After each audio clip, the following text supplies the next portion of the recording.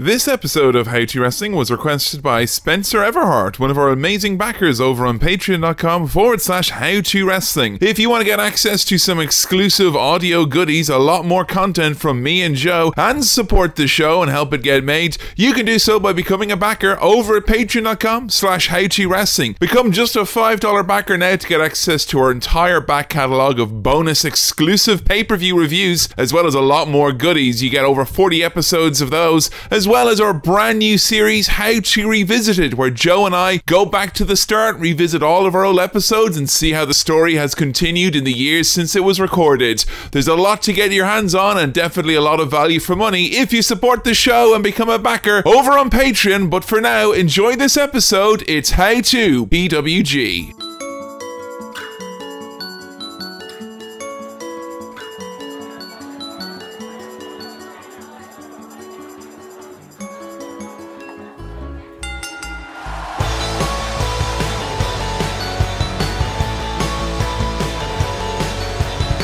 Greetings, friends, and welcome to another episode of How to Wrestling, the world's first podcast detailing how to wrestling, how to get into wrestling, how to understand wrestling, and goodness knows maybe even how to enjoy wrestling. Hello everyone, once again, it's me, your old pal, Cowboy Kevin Mann, Diddly D. This episode is How to PWG, joined alongside by my F preceded by a G, it's Joanna Graham. Hello. And an E to you as well. Thank you. How are you doing on this fine summer's day, Joe? It's beautiful, isn't it? It's a good day. We've had some fun times learning about lots of new amazing wrestlers recently, and today we've got a very exciting one, have we not? We have PWG Pro Wrestling Gorilla, not Gorilla the Animal. Yeah, now there may have been a miscommunication with the artwork there where, I mean, I wanted to have an IRA soldier with a cagey look in his eyes using guerrilla warfare to defeat the British. It's a deliberate play on words though, isn't it? Yeah, I think so. It is definitely a play on words. Done some really fun episodes recently. I know you didn't enjoy maybe the rules and whatnot that we were doing with War Games, but I know that Sandman was an episode we've done recently, which is really resonated a lot with fans, and every single week it comes by we seem to get lots of messages who are like, hey, I like Sandman now, or I saw Sandman's Twitter and that's the cutest thing. But I think we may have reached peak Sandman cuteness. Yeah, we got a fantastic tweet from Adam Duggar X saying, got to meet Sandman last night. Nicest guy, carried a case of beer through the crowd instead of his pockets, and politely asked people if they wanted a drink when he came by. That's so nice. He's all like grown up and nice now. He's not smashing them, he's handing them out. He's included a picture and he's wearing a lovely salmon shirt. He is, goodness gracious. Looking very well does Sandman look. I think Sandman has now got himself a secondary career as just like the nice man who comes to the wrestling show. It's like, oh shit, we're all gonna get a nice treat now. Like, you know, I bought you kids those beers you like. Oh, Uncle Sandman, you're the best. He's the best, isn't he? Coming out with his nice case of beers. They're not the ones we wanted, but it's okay anyway. He's trying, he's being nice. He just wants to make sure the kids have a nice time. Yeah, Sandad. Sandad. Or Dadman. Dadman. What's better? Hashtag Sanddad. Hashtag Dadman. Let us know if you are the Sandman, you're listening to this. It's a free rebrand, you know. View us as being like Queer Eye for the Straight Guy. We've come in, we've given you a rebrand as a cuddly wrestler for these trying times for people to enjoy. Yeah, it's good. It's what the people need these days. Yeah. A nice tall glass of water, he is, that Sandman. So, Joe, today we're talking about Pro Wrestling Gorilla, PWG, which is a name which you may have heard before. I mean, is it one that you've heard talked about much on wrestling Twitter since you started watching wrestling or seen around much? No, I don't think I have at all, really. The only time I think I even remember coming across PWG was when we did our episodes on the Young Bucks. Oh, yes, we did a match from PWG there, yes, with the Young Bucks and Candice and Joey Ryan, yeah. Any other times we've come across it? Any other episodes?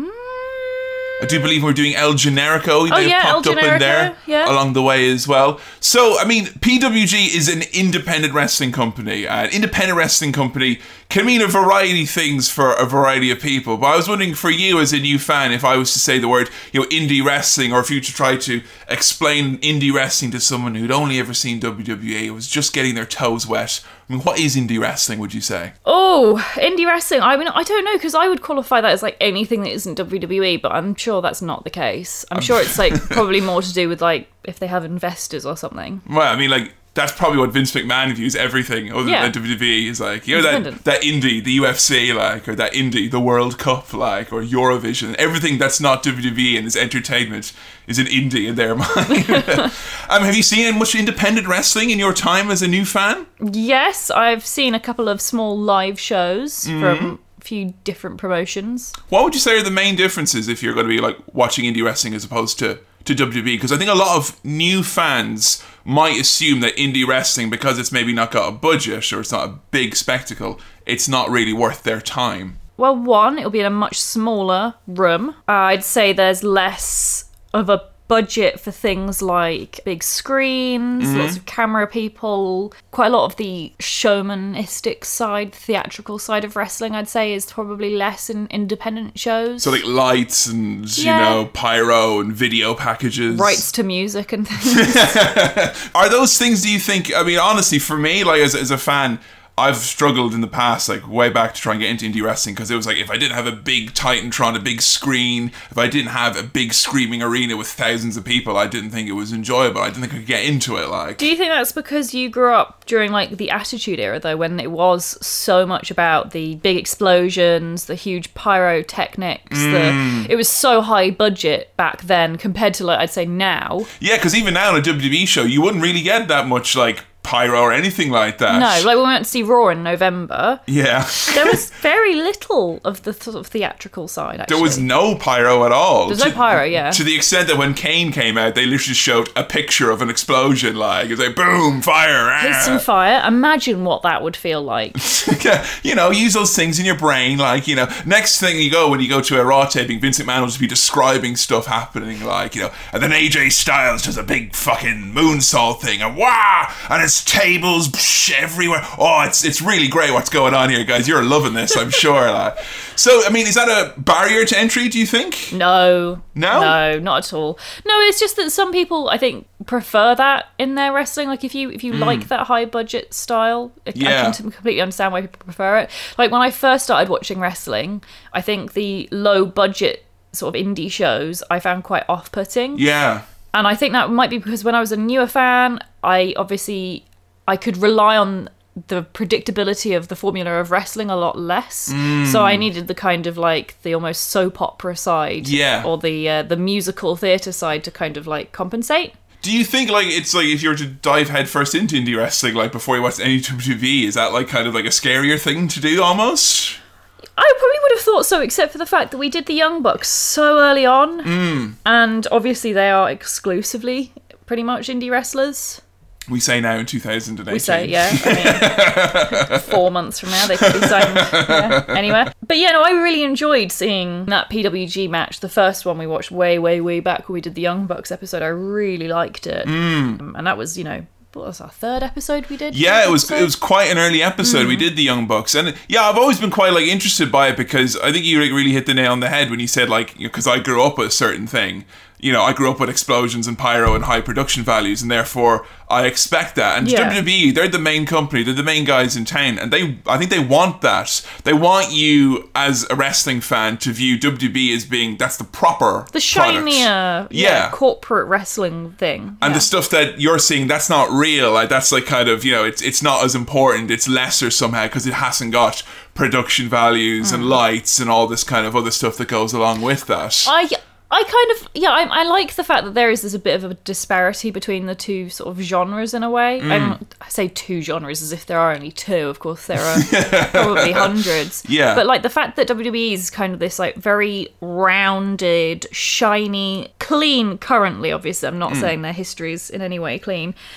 But it's like, it's very entry level, I think. It's great for if you're starting out and you want kind of a very consistent wrestling style. Yeah. You've got that in WWE. Whereas with obviously indie shows, they have a lot more freedom with doing, you know, sillier wrestling, more comedy wrestling, more violent styles of wrestling. And I think that's definitely the thing to watch indies for, is to get more of a variety. And regardless of what indie you watch, you're going to find variety. And PWG is kind of like a shining beacon on the hill for indie wrestling, in terms of it has got this really like almost anarchic kind of viewpoint of how they do business. This is a company that runs the same small little building, a little BA hall, which is like where veterans gather basically in America, to play pool and have, a couple of drinks and watch a show. It's run that same small 200-seat building since its very first show in 2003. The only reason they've ever been outside of there is because of a PayPal error where they accidentally oversold tickets last February.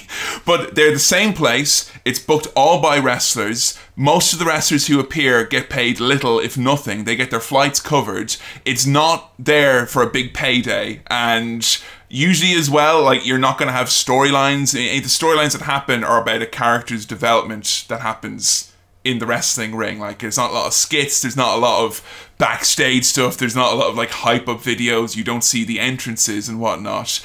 And they don't run it for profit. They run it to keep it running. It was originally founded way back in like 2003. There was a group of 6 indie wrestlers over on the West Coast, or in California, Reseda, California, which is like a kind of a small suburb in California. And they were a guy called Excalibur, Super Dragon, Joey Ryan, who you may have seen before. Yes. As featured in your dreams with his sexy mustache, huh? Yeah. It's good. I might go back to a mustache soon, huh? I'll give him a run for his money, that Joey Ryan. Disco Machine, Scott Lost, and Top Gun. I will say right now, I've never seen Disco Machine or Top Gun wrestle, but they're already my 2 favorite named wrestlers of all time. They formed because they were sick and tired of arguing with promoters, because promoters would always tell wrestlers, you're on first, which means you have to have this type of a match, or there's an interval after you, so you have to have this type of match, or you're in the main event and I'm bringing in this guy, so make sure you don't do these moves so this guy can do this stuff. The wrestlers were sick of the lack of control that they had over their art form, and so PWG has the one mantra, which is the wrestlers decide what they're going to do, and that is why PWG is where you find the wildest, weirdest, most experimental, genre-pushing wrestling that is available on the planet as a result of that. So, if they don't turn a profit, then, like, what's the point of them to continue running the promotion? Like, is it literally just to kind of, like, for the sake of their own fun? Like, why do they not want to... Like, it seems to be such a successful art form that's very popular, like, considering the fact that I know tickets sell out like in seconds. Yeah, like 90 seconds is the average sellout time, I think, for the tickets. Right, so why would they not then, commercially think, well, we could then sell this in a bigger arena, continuing to use our own sort of methodology to keep the lack of rules a rule? I mean, that's really interesting because, like, if you look at, we looked at Progress when we did our Jimmy Havoc episode, and they would have started off in rooms very similar, even smaller still than the American Legion in Reseda, California, where, the VA hall where it happens in PWG. And they've, like, moved into bigger and bigger buildings. They're doing, Wembley Arena quite soon, as far as I know. So, yeah, you think you would naturally grow.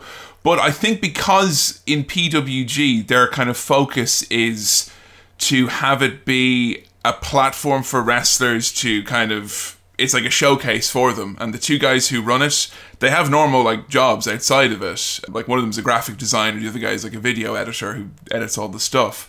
So it's kind of like, because there's only 2 of them who run it and kind of do everything, I think they think if they bring it to a bigger arena, it'll lose its ethos, it'll lose kind of what makes it special. It'll start being about, well, we gotta sell a bigger arena, we gotta have more tickets, more people, bigger stars brought in, whatever it may be. It then suddenly becomes just a business like any other professional wrestling promotion. No, it doesn't. That's absolute nonsense. Well, that's their viewpoint on it, wrong, because, like, if you decide that those elements are important to your business and that becomes part of your brand or whatever, then there's no reason any of that should be lost. I'm not saying they immediately have to start performing in, like, 10,000 seat arenas or anything, but, like, performing somewhere where like 300 people could sit instead of 50 would be a start. Or like doing shows on a weekly basis instead of, I don't know, how often are they? They usually run like 10 to 12 times a year, sometimes that's more. Nothing. thing. But it's because none of them view it as being like it's a promotion that's out there competing with other promotions. Of course not, because if they're not earning a proper wage from wrestling there, then of course they're not. But they're not earning a proper wage because they're not selling the tickets. They're not selling the tickets because they don't want to. I think it's because they've almost like they've flipped the whole thing on its head. You know, the wrestlers want to go there to wrestle. Like if you get to wrestle at PWG, that's like the greatest thing ever. Whereas normally it's like with an indie promotion, it's like, oh fuck, if I can get, you know, Cody Rhodes or the Young Bucks to my show, then this is going to be great. Like they flipped it on its head. And I think because of the way they set it up with it being for wrestlers and by wrestlers, I think that if it gets into bigger arenas and bigger buildings, well then now we need more people on staff to help arrange it, and therefore it starts to become more like an actual, you know, an old wrestling company. No, it doesn't. It's absolutely nonsense, because they could use the same system they use in Japan, where they bring on like less experienced wrestlers, wrestlers who want to become a freelance wrestler themselves and maybe want to learn things like graphic design, video editing, because it's useful for them as a freelance wrestler. Yeah. Like, it seems to me it's very clear how they could make this grow and still keep their ethos. Absolutely. With like a little cash injection or even a little bit of forethought and a small team, they could have it be an indie that probably would dwarf, I would say, the likes of Ring of Honor or even TNA at this moment in time. Like, I think it has that much buzz and that much appeal about it. But even still, I'm not even sure if the wrestlers themselves will be drawn to it then, if it all of a sudden is, it's like, oh, I'm going to be in this big building for this big sellout show, as opposed to I'm going down to this small little, you know, niche place where the best wrestling in the world happens in this small little building. Like, I think so much of it is almost like smoke and mirrors. Like, it exists and it has its reputation. A lot of it is because it has this punk rock vibe in this small building and whatnot. It doesn't seem very punk rock if only the really, really rich or well-connected or lucky can go. I mean, they still keep ticket prices at quite... I mean, but if, like, they could sell them for thousands, and they sell them for like $65, I think, is a front row ticket, $45 for general admission. But I mean, I imagine there's going to be scalpers and resale value and all that. But yes, you've just reminded me that there is indeed a parallel between Pro Wrestling Guerrilla and the Harry Potter play that was running, in that only the very well-connected super fans and the well-off can seem to actually get to experience it live. And don't get me wrong, I'll tell you right now, we've done a lot of watching of PWG, and the number one thing I've taken away from it is that bucket list, I want us to go see a PWG show. Oh yeah, it would be awesome. There, like in that building. That's like super, super important, I think. Yeah, you mentioned, we were talking about how they don't do things kind of typically or normally. They don't go on pay-per-view. They don't stream any of their shows live. They don't have a TV deal, like not even like a local TV deal. A reason for that actually is, and again, it could be one of the reasons why they don't want to expand, is because a lot of their, or if not most of their talent, come from or are contracted to other companies. So say, for instance, the Young Bucks are contracted to like New Japan and Ring of Honor. You know, a lot of guys who wrestle there like might be contracted to say TNA or other companies, and their contract will state you can wrestle wherever you want to on the indies, but if it has a TV deal or pay-per-view, you're not allowed to perform there. So I think one of the reasons why PWG is able to actually have the buzz about it is by bringing in stars who are from bigger indie companies. But if they put it on TV or if they put it on pay-per-view... Why would you want to put it on TV or pay-per-view? Come on, surely as millennials we can recognise that those avenues are dying. Like, just stream it live, pop it on a free like download thing. But then people, how do they get their money from it? They make their money primarily through selling DVDs still, would you believe? Yeah, well, they could still do DVDs. But why would you buy a DVD if you can get it streamed free? Well, you could pay for the stream. If you're paying for the stream, though, you can't do that because you wouldn't have the Young Bucks then, or you wouldn't have... But you said they couldn't be on TV or pay-per-view. That's not the same as not pay-per-view is considered to be the same thing as well. Oh, well, you didn't mention that. Yeah, well, that's completely different then. So yeah, pay-per-view, which is what indie companies will do to stream their stuff live on the internet. It's like regular pay-per-view, except it cuts out every 2 seconds and no one's happy at the end of it. So, I'll be honest, I agree with everything you're saying. I'm trying to fight the corner of PWG and their ethos. I don't agree with... I think they could be the biggest thing in town if they wanted to, but they've made it very, very clear that that's not what they want. It's not what it's about, and they don't want it to be that, and that's it, like. I suppose it would be I don't know if I'd necessarily want to change that if I had a nice, like, fun time wrestling with all my friends and I got all the top cool celebrities, like Ronda Rousey and I don't know who are the other celebrities that Gillian, go to PWG. Alison Brie. Yeah, she goes. The person from Community, Gillian Jacobs. Yeah, it attracts quite a diverse mix. Like, if you look at the fans, particularly in the last 2 years in PWG shows, it's so funny. We were watching stuff from like 2005 where it's basically like a dingy ECW crowd, and now like 2018, you've got like these really like ornate hipsters in the front row, celebrities over here. You've got like a real diverse bunch of fans, but it's because it's like the hottest ticket in town. Like, you know, LA Weekly have written about it, The Hollywood Reporter, all these big outlets have written about it, about how cool and underground it is. So that's their biggest selling point in a way. So I think in their minds, if they were to expand, they would lose the one thing that will ensure that they will probably survive forever. Right. So there you go. That's Joe and I are simply too capitalistic to get on board with that. No, I disagree. I believe in making it accessible for everyone. And I believe that just because something's cool and underground doesn't necessarily make it, like, better. It's true, yeah. But you can't deny, though, that is... Oh, yeah, absolutely, it works. That's the special sauce. And I can't think of anything else in wrestling that has, like, that, oh, fucking shit. Like, Progress has that a bit here in England, I think, where shows will sell out very, very quickly. People will queue up for hours. I've heard that in PWG they'll queue up for 12 hours outside. You know, just like a big long line waiting to get in there. So yeah, it is very interesting because I don't think, you know, that type of mystique you can't manufacture in wrestling. And that's certainly what PWG has. And not for nothing as well. I can list some of the alumni from PWG, people who've appeared there or even held gold there. AJ Styles, Daniel Bryan, Johnny Gargano, Tommaso Ciampa, Chris Hero, the Young Bucks, Adam Cole. It's pretty much a who's who of like who's important in wrestling. And if you want to know who's going to be big in wrestling in the next few years, just watch like a PWG show now. So yeah, it's very, very difficult to get a ticket to see live. You can't watch it live. It usually comes a couple of months out later on DVD. And then as well, can we just talk about the DVD thing? Because every time anyone talks about buying wrestling on DVD, it makes me think of Greg Turkington. His like collection of VHS tapes all colour-coded and... Yeah. Why DVD? No one bothers with DVDs. I totally agree with that. Like the fucking hag. Like, we only have a PlayStation, we don't have a DVD player. So we have to turn on the PlayStation, wait for it to load, eject the game disc, because that's what it is, it's a games console. it's the world's most expensive DVD player is what we've got. Like. It's ridiculous. But yeah, you're right, and actually, it's really funny you say that, because recently I did an episode with Adam for the Outshare podcast where the thing was only on DVD, and it was funny because it was just... You know, 4 or 5 years ago, I had a DVD drive on my laptop. I had I had all this stuff for DVDs. Oh, it's really hard now to watch a DVD. Yeah, and I'm going to go to Adam's like, I've got the DVD. Where are we going to watch this? And it's like, oh, the PS3. I think we can plug that runs DVD. Let's get the HDMI for this PS3 that's not been used in 4 years. Oh no, we need a SCART cable, and they don't exist anymore. I mean, you could say that the releasing on DVD, that's again into the old timey.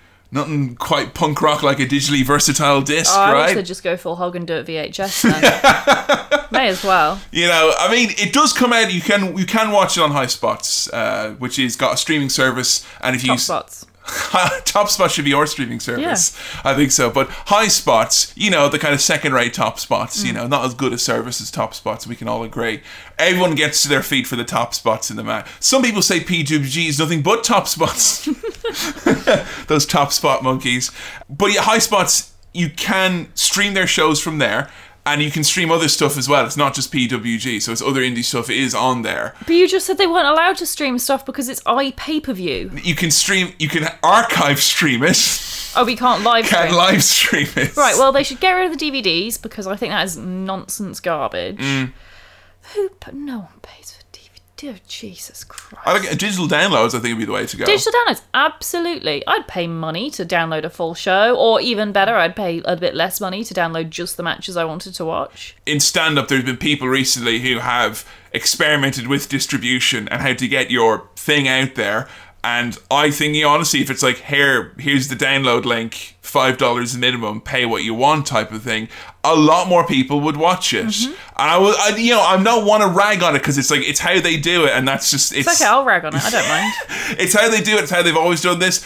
I'll be honest, that's always the best reason to do things, just generally in life. If your reason for doing something is because that's how it's always been done, you're probably doing it really well. Well, like, there's still money to be made on it, though. Oh, I'm sure there is. I was the type of person that before I moved to the UK, every wrestling fan I knew had, like, a wall that was full of wrestling DVDs, in alphabetical order. No, I know, and then I made you get rid of them all when you moved in with me. That was the network, okay? And moving into an increasingly less physical world. That's all that was. That's all it was. But there are people out there who will still shell out for a DVD and pay you like 20, 30 quid for it. I'm a firm believer in the occasional use of physical media to add a perceived value to a product. I get the point of that. But like when you're making DVDs for like all your shows and they're not like as available online as they could be, probably partly due to the fact that it costs a lot of money to make DVDs, to produce them. I think if you've got a connection, which I'm pretty sure they do. Yeah. It's still going to cost more than just streaming it though. Yeah, that's true. But your profit margin will be smaller, I guess. If you're distributing it online, I mean, if you're selling, a couple of thousand DVDs, you'll probably make more profit on that. And of course, as well, the big issue with that, and it's a huge problem with indie promotions at the moment, is torrenting and streaming and stuff like that. People illegally streaming it. And, most of PWD shows are found on various torrenting pirate sites. Yeah, maybe that's because they are mostly available in DVD format, where you can easily rip the media from it, and also you might not be bothered to buy a DVD. Yeah, because I think if you're taking the approach of we're going for like physical media and, having a delay on the release on the streaming service to somehow stop people from... I mean, as soon as those DVDs go in the mail, there's a couple of dozen people and the first thing they do is rip all the audio out you're the making video it and put it very up. easy for people to torrent your stuff if you put it on DVD. We watched an entire show of PWG. We watched a whole lot of matches. We watched a whole lot of clips. But something that was coming up in the comments when you guys were talking about PWG was the notion that it's hard to watch a full one because you're getting this high octane, over the top, no booker to say, hey guys, calm it down, let's not have this type of a match now. Everyone going out and doing what they want and giving it 320%. So they said watching a full show start to finish might be difficult. Joe, for people who aren't part of our Patreon and haven't listened to our pay-per-view review series, how would you describe the average experience for a fan watching a WWE show all the way from the start, all the way to the end, live? It's fucking exhausting, and it's exhausting even when it's like a great show. Like even the best WrestleMania in the world is a bit of a pain to get through. Like this most recent WrestleMania you were quite a fan of. Yeah, I'd say this is my favourite WrestleMania we've ever had, and even that I lagged at points, was like, does it really need to be this long? Like the whole week after, you're just kind of like in a daze and thrown off. And I think the monthly pay-per-views, like even more so, and it's like never more evident than Backlash, obviously. We've just covered, it was a fucking mess. Like, I was quite curious to watch this with those criticisms in mind, given that, in my opinion, Backlash, which is like the most overproduced, overbooked, like you'll have how many people involved with planning the whole show? Dozens like, and dozens. Many people. Yeah. And yet still it ended up with 7 matches, all to do with headlocks. So yeah, you're comparing like maybe that show which we watched, which had probably maybe 30 writers, couple of hundred people production-wise. Yeah, like there's going to be a handful of people whose entire job it is to make sure that the show is varied and interesting, compared to this when it's no one's job. Yeah, and I just want to know, I mean, probably, going to say right now, I think the single least fair comparison in the history of professional wrestling, but how did you compare Battle of Los Angeles 2016 Night 2 to a typical WWE show? Why do you think that's unfair? Because, I mean, the ethos is so different in both of those, isn't it? One is a show that came after a month of too many shows, being in Saudi Arabia, WrestleMania, UK tour, South Africa, South America, all over the place. Everyone's jet-lagged and fucking miserable. The other one is literally like Christmas Day for the best wrestlers in the world who've all come to have a big party with each other.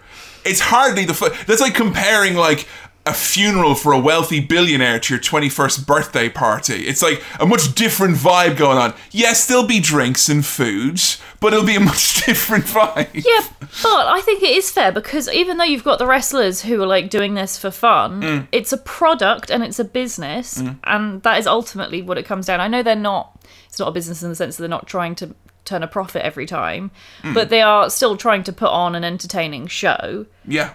WWE apparently also tries to do that every month. I mean, yeah, that's the end result and the end, corporate values, whatever you want to call it. If you sat down the head writers in WWE and you sat down, Super Dragon and Excalibur. Yeah, so look, what do you want to get out of this? I want people to enjoy the show. Yeah. WWE wouldn't say it like that. It'd be like, well, quite frankly, extemporaneously, we would like that the show would be consumed in a way which is pleasurable to the viewer. And but they want the same thing, don't they, I guess? Yeah. How was watching a full show start to finish? We kind of turned our brains off. It's like, let's just watch this like we were sitting down to watch a full wrestling show like normal. How was it? It was hard to watch the full show. How long was it? 2.5 hours? It was 2:40. Yeah. 2:40, so shorter than any pay-per-view we would have reviewed for How To on Patreon. It felt longer than that, but it didn't feel as long as I'd say the monthly pay-per-views. Yeah. Which is good because it shouldn't feel that long. It was difficult because a lot of the matches are kind of samey in a way, and I feel weird about saying that because PWG as a whole, you could not describe a lot of the matches as samey. Personally, I don't think you could. People do though. The people that say it's the same thing. Yeah. I personally disagree because when you've got comedy wrestling and then you've got the kind of the gory, violent, horrible stuff involving thumbtacks and mouths and shit, but then you've also got the high spots and things, and then you've got also the technical mat-based wrestling occasionally, depending on the thing about PWG is it depends on who's there, depends on what wrestling you've got. Yeah, and I mean, when I was reaching out, I kind of said, hey, what's considered to be the best show? What's a real great show? And there are all the reason why people came back with this one, which is only night 2 of a 3-night tournament, so it was 3 shows in a row basically that they did over 3 nights. I mean, you just look on that card and you had everything from pure comedy in an opening match which involved lots of posing and dancing to something quite like the British style that you would see around here where you had people like Pete Dunne and stuff like that, and then you had a main event that was so kind of over the top with so many top spots and so many guys flying in and out of the ring. I don't think it's fair to say it's samey, but it's samey in the sense that it's big, whoa! You get the same reaction out of yourself over and over again in that sense. I don't know, I did find this show samey. But then that's weird to me because the other clips that we've watched were not samey at all. Yeah. I don't know if that's just this particular show, maybe because it was the Bola tournament. Battle of Los Angeles tournament. Yeah. So there was a lot, maybe that because of that there was a lot more similarities between the matches because they were mostly tournament style. Yeah. But I didn't see any comedy matches in this. I mean, there were matches that had comedy in them, I guess. Yeah, but parts. It was moments rather than a comedy match. Yeah, I know what you mean. Compared to with the invisible hand grenade. You didn't have anything kind of like that, or we've watched a lot of the slow-mo wrestling that's happened recently. That's so funny to me. But yeah, this particular show was a lot of high spots, again and again and again and again and again and again and again. I kind of feel that's the kind of stuff that. Is that kind of stuff that Jim Cornette hates, or is it more the kind of real silliness, do you think? It's both. And I mean, we say Jim Cornette, if you're unaware, Jim Cornette is an old-timey wrestling curmudgeon who's made it his brand to be kind of a bit stuck in the past and likes when wrestling was about good guys and bad guys and real emotions and... don't think he's ever fully accepted that people don't think wrestling is real, and he doesn't like that. He looks to UFC as being the best pro wrestling in the world because it's serious athletes presented seriously. He takes great umbrage with the fact that it's the opening match you had 10 super kicks, tombstone pile driver, hurricane ranas to the outside, top rope dives. Then the next match comes out and it's got top rope dives and all this kind of big crazy stuff. I mean, I do buy it as a valid criticism if you're seeing a lot of similar stuff over and again, in that if it's reserved for the main event, a lot of the really jaw-dropping stuff, I always think that's a bit better. But that's an issue that WWE has as well. That's not a PWG thing. I'm not even sure I agree with that, though. Yeah? I like high spots throughout a show. Did you get burnt out watching this though? Like by the end, because the last match of this was meant to be a 5-star match. Oh yeah, and I loved that match. I think the thing that I find more exhausting is when there's a lot of high spots within a match, and it starts from the very beginning and continues all the way through to the end without any kind of ebb and flow, which is interesting because that isn't something that used to bother me. I remember when we did the Young Bucks episode, me saying, I like the fact that it's Chaos. top spot after top spot after top spot. It makes it very entertaining for me. And having a conversation with a couple of people afterwards, like me asking them, genuinely, why do you not like it? And then being like, I prefer the ebb and flow. And at the time, didn't get it. Yeah. And I think as I've watched more wrestling, I've come to appreciate that more. That's really interesting. Not saying that that's going to be the case for like all new fans, that like as you watch more wrestling, you definitely prefer a certain style, but like... It's true, you do get more conservative. Oh no, I'm becoming right West Wrestling wing. Oh no. Yeah, I think it's the fact that it was like, it was a match like that immediately, followed by another match which was just full of top spots, and then another one, and another one, and another one, and another one, and I think you do need something to break it up. But like to me, that could have been continued high spots, but with comedy more heavily emphasized, or maybe like the whole violent matches that they occasionally do. How I found it, because I'd never watched a PWG show from start to finish, I don't think I've laughed and clapped my hands as much since I saw Magician when I was 6. Yeah, it's particularly you were like good. Giddy with joy. You have obviously enjoyed it a lot more than I did. And I would say, though, a major criticism is that it is kind of a blur. In that, like, by watching it start to finish, it was just kind of like all the things I like in wrestling. But I couldn't tell you who did what, other than I loved it. I would love to go see a show like that live. Yeah, it made me, like, I've had a little wrestling bucket list, and like I kind of, everything got pushed down one and that got put at the top after watching that show. Although I do worry that after going to see a show like that live, I would be so exhausted I'd find myself like crying for no reason afterwards, like in the car park. Emotional. Like, what's wrong? Why are you crying? I'm just really tired. Like, I'm not. This is going to say like the weirdest thing ever, but like legitimately, I'm trying to get in a bit better shape at the moment, and my goal is to be in good enough shape that I would be confident I could go to a PWG show, chant as much as I wanted to, and get out of the way quick enough as well. Because when we were at Progress not that long ago, War Machine and Pete Dunne came very close to smashing into me, and I feared for my life a little bit. Like, it's one of those wake up moments. So yeah, PWG seems like a wild experience live. Yeah. Like, totally. Like, you have got no ring barricade. Oh, is that like shocking to see the fans like literally up on the ring apron, like banging on the apron and stuff? Not really, because like we've been to some house... I don't know, I think, do they count as house shows if it's an indie? No, it's called indie shows. It's called indie shows. So it's only house shows if it's what WWE is. WWE is like a non-televised WWE show. House show, yeah.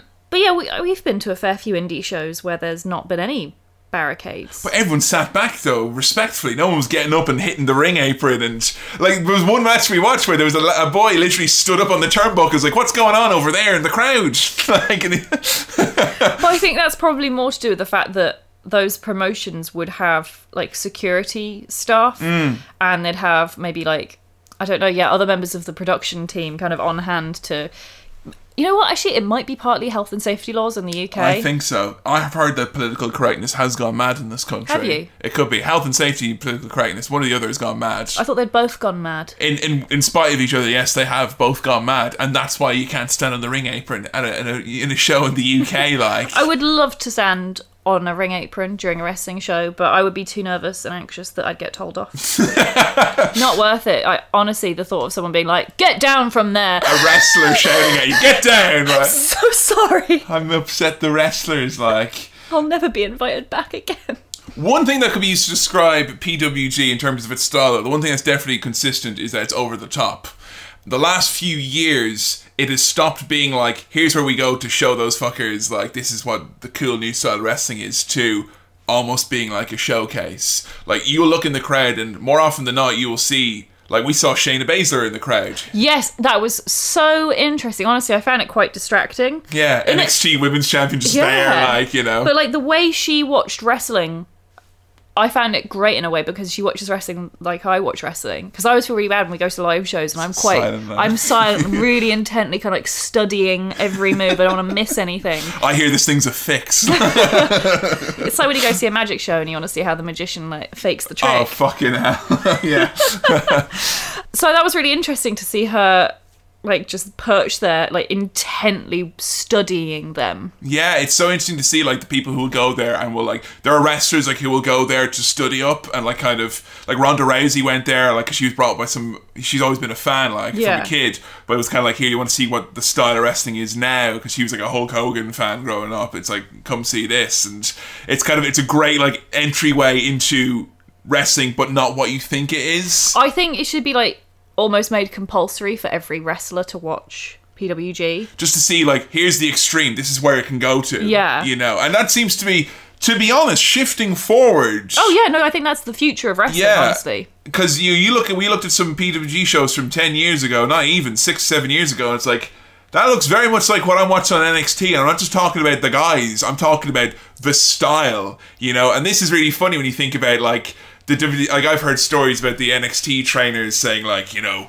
Daniel Bryan, the only reason he's a success is because he got trained how to wrestle properly once he came to WWE, not like this shit on the indies, you know? And like stuff like that is really funny because now, like William Regal, he is one of the main scouts for WWE. He's a former wrestler. He's respected for having a great mind. He will go to those PWG shows and he'll sit and like, that's how Kevin Owens, one of the biggest stars on TV now, that's how he got found. Yeah. Is that he was seen at that show, now, long after he was a big star, and William Regal said, like, this guy needs a tryout, and immediately everyone was impressed with him.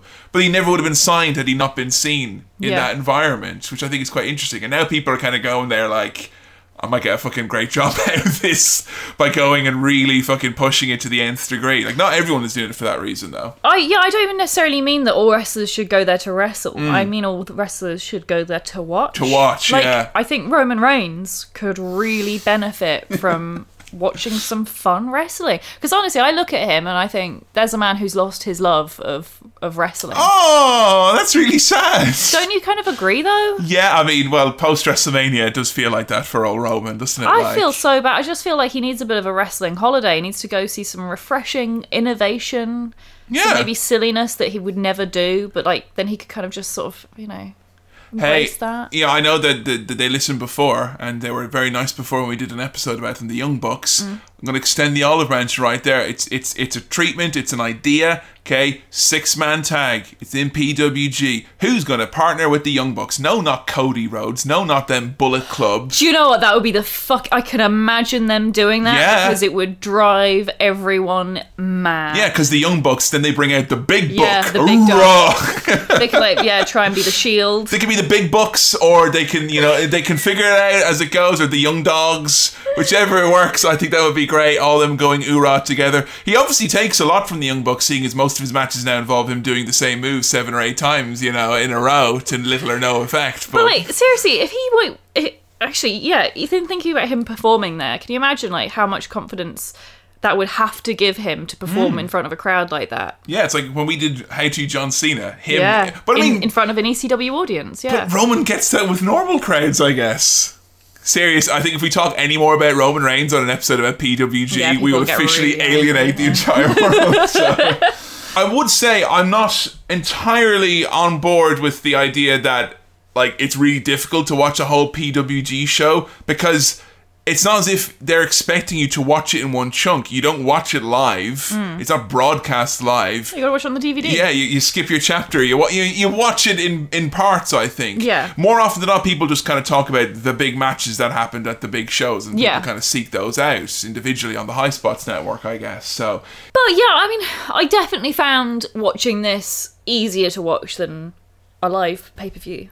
Like, compared to Backlash, definitely, absolutely. I'd say I even preferred it more to the average, mediocre WWE pay-per-view. Yeah, like, you knew you were going to get something. Like, even if it's kind of like, oh, I'm a bit burnt out, I'm still knowing what's coming up next is probably going to make me go, fuck, at some point or another. Yeah, like all you need to do is really kind of like zone out for a second, not pay attention, and then when you do pay attention again, it's like, oh, it's still really, really entertaining and excellent wrestling. It's not like with a normal WWE pay-per-view where you can look away from a headlock. It's like, come back, it's still... You missed the move! Still a headlock. The one move, you've missed it now! Maybe they'll do a replay. Something I was very curious about, and in the past I've not been a fan of, but I think I may have turned a corner on it a bit.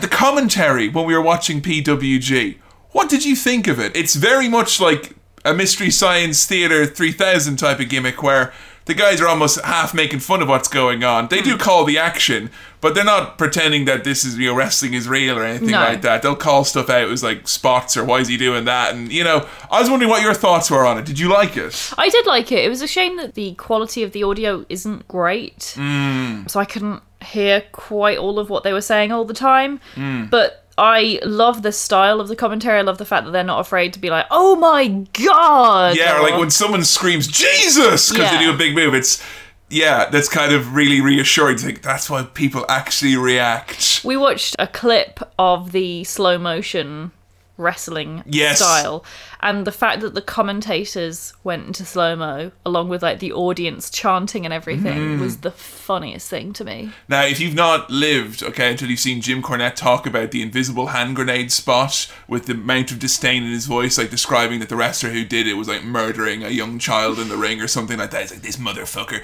he takes out an invisible... I love even the phrase, he takes out an invisible hand grenade. Like, if you hate it so much, don't give it form. You're playing right into the mime then. Yeah, he's pretending, surely, not taking he out. Didn't take, and then he pulls the pin on this invisible hand grenade. No, he didn't. He just moved his hands around, you idiots.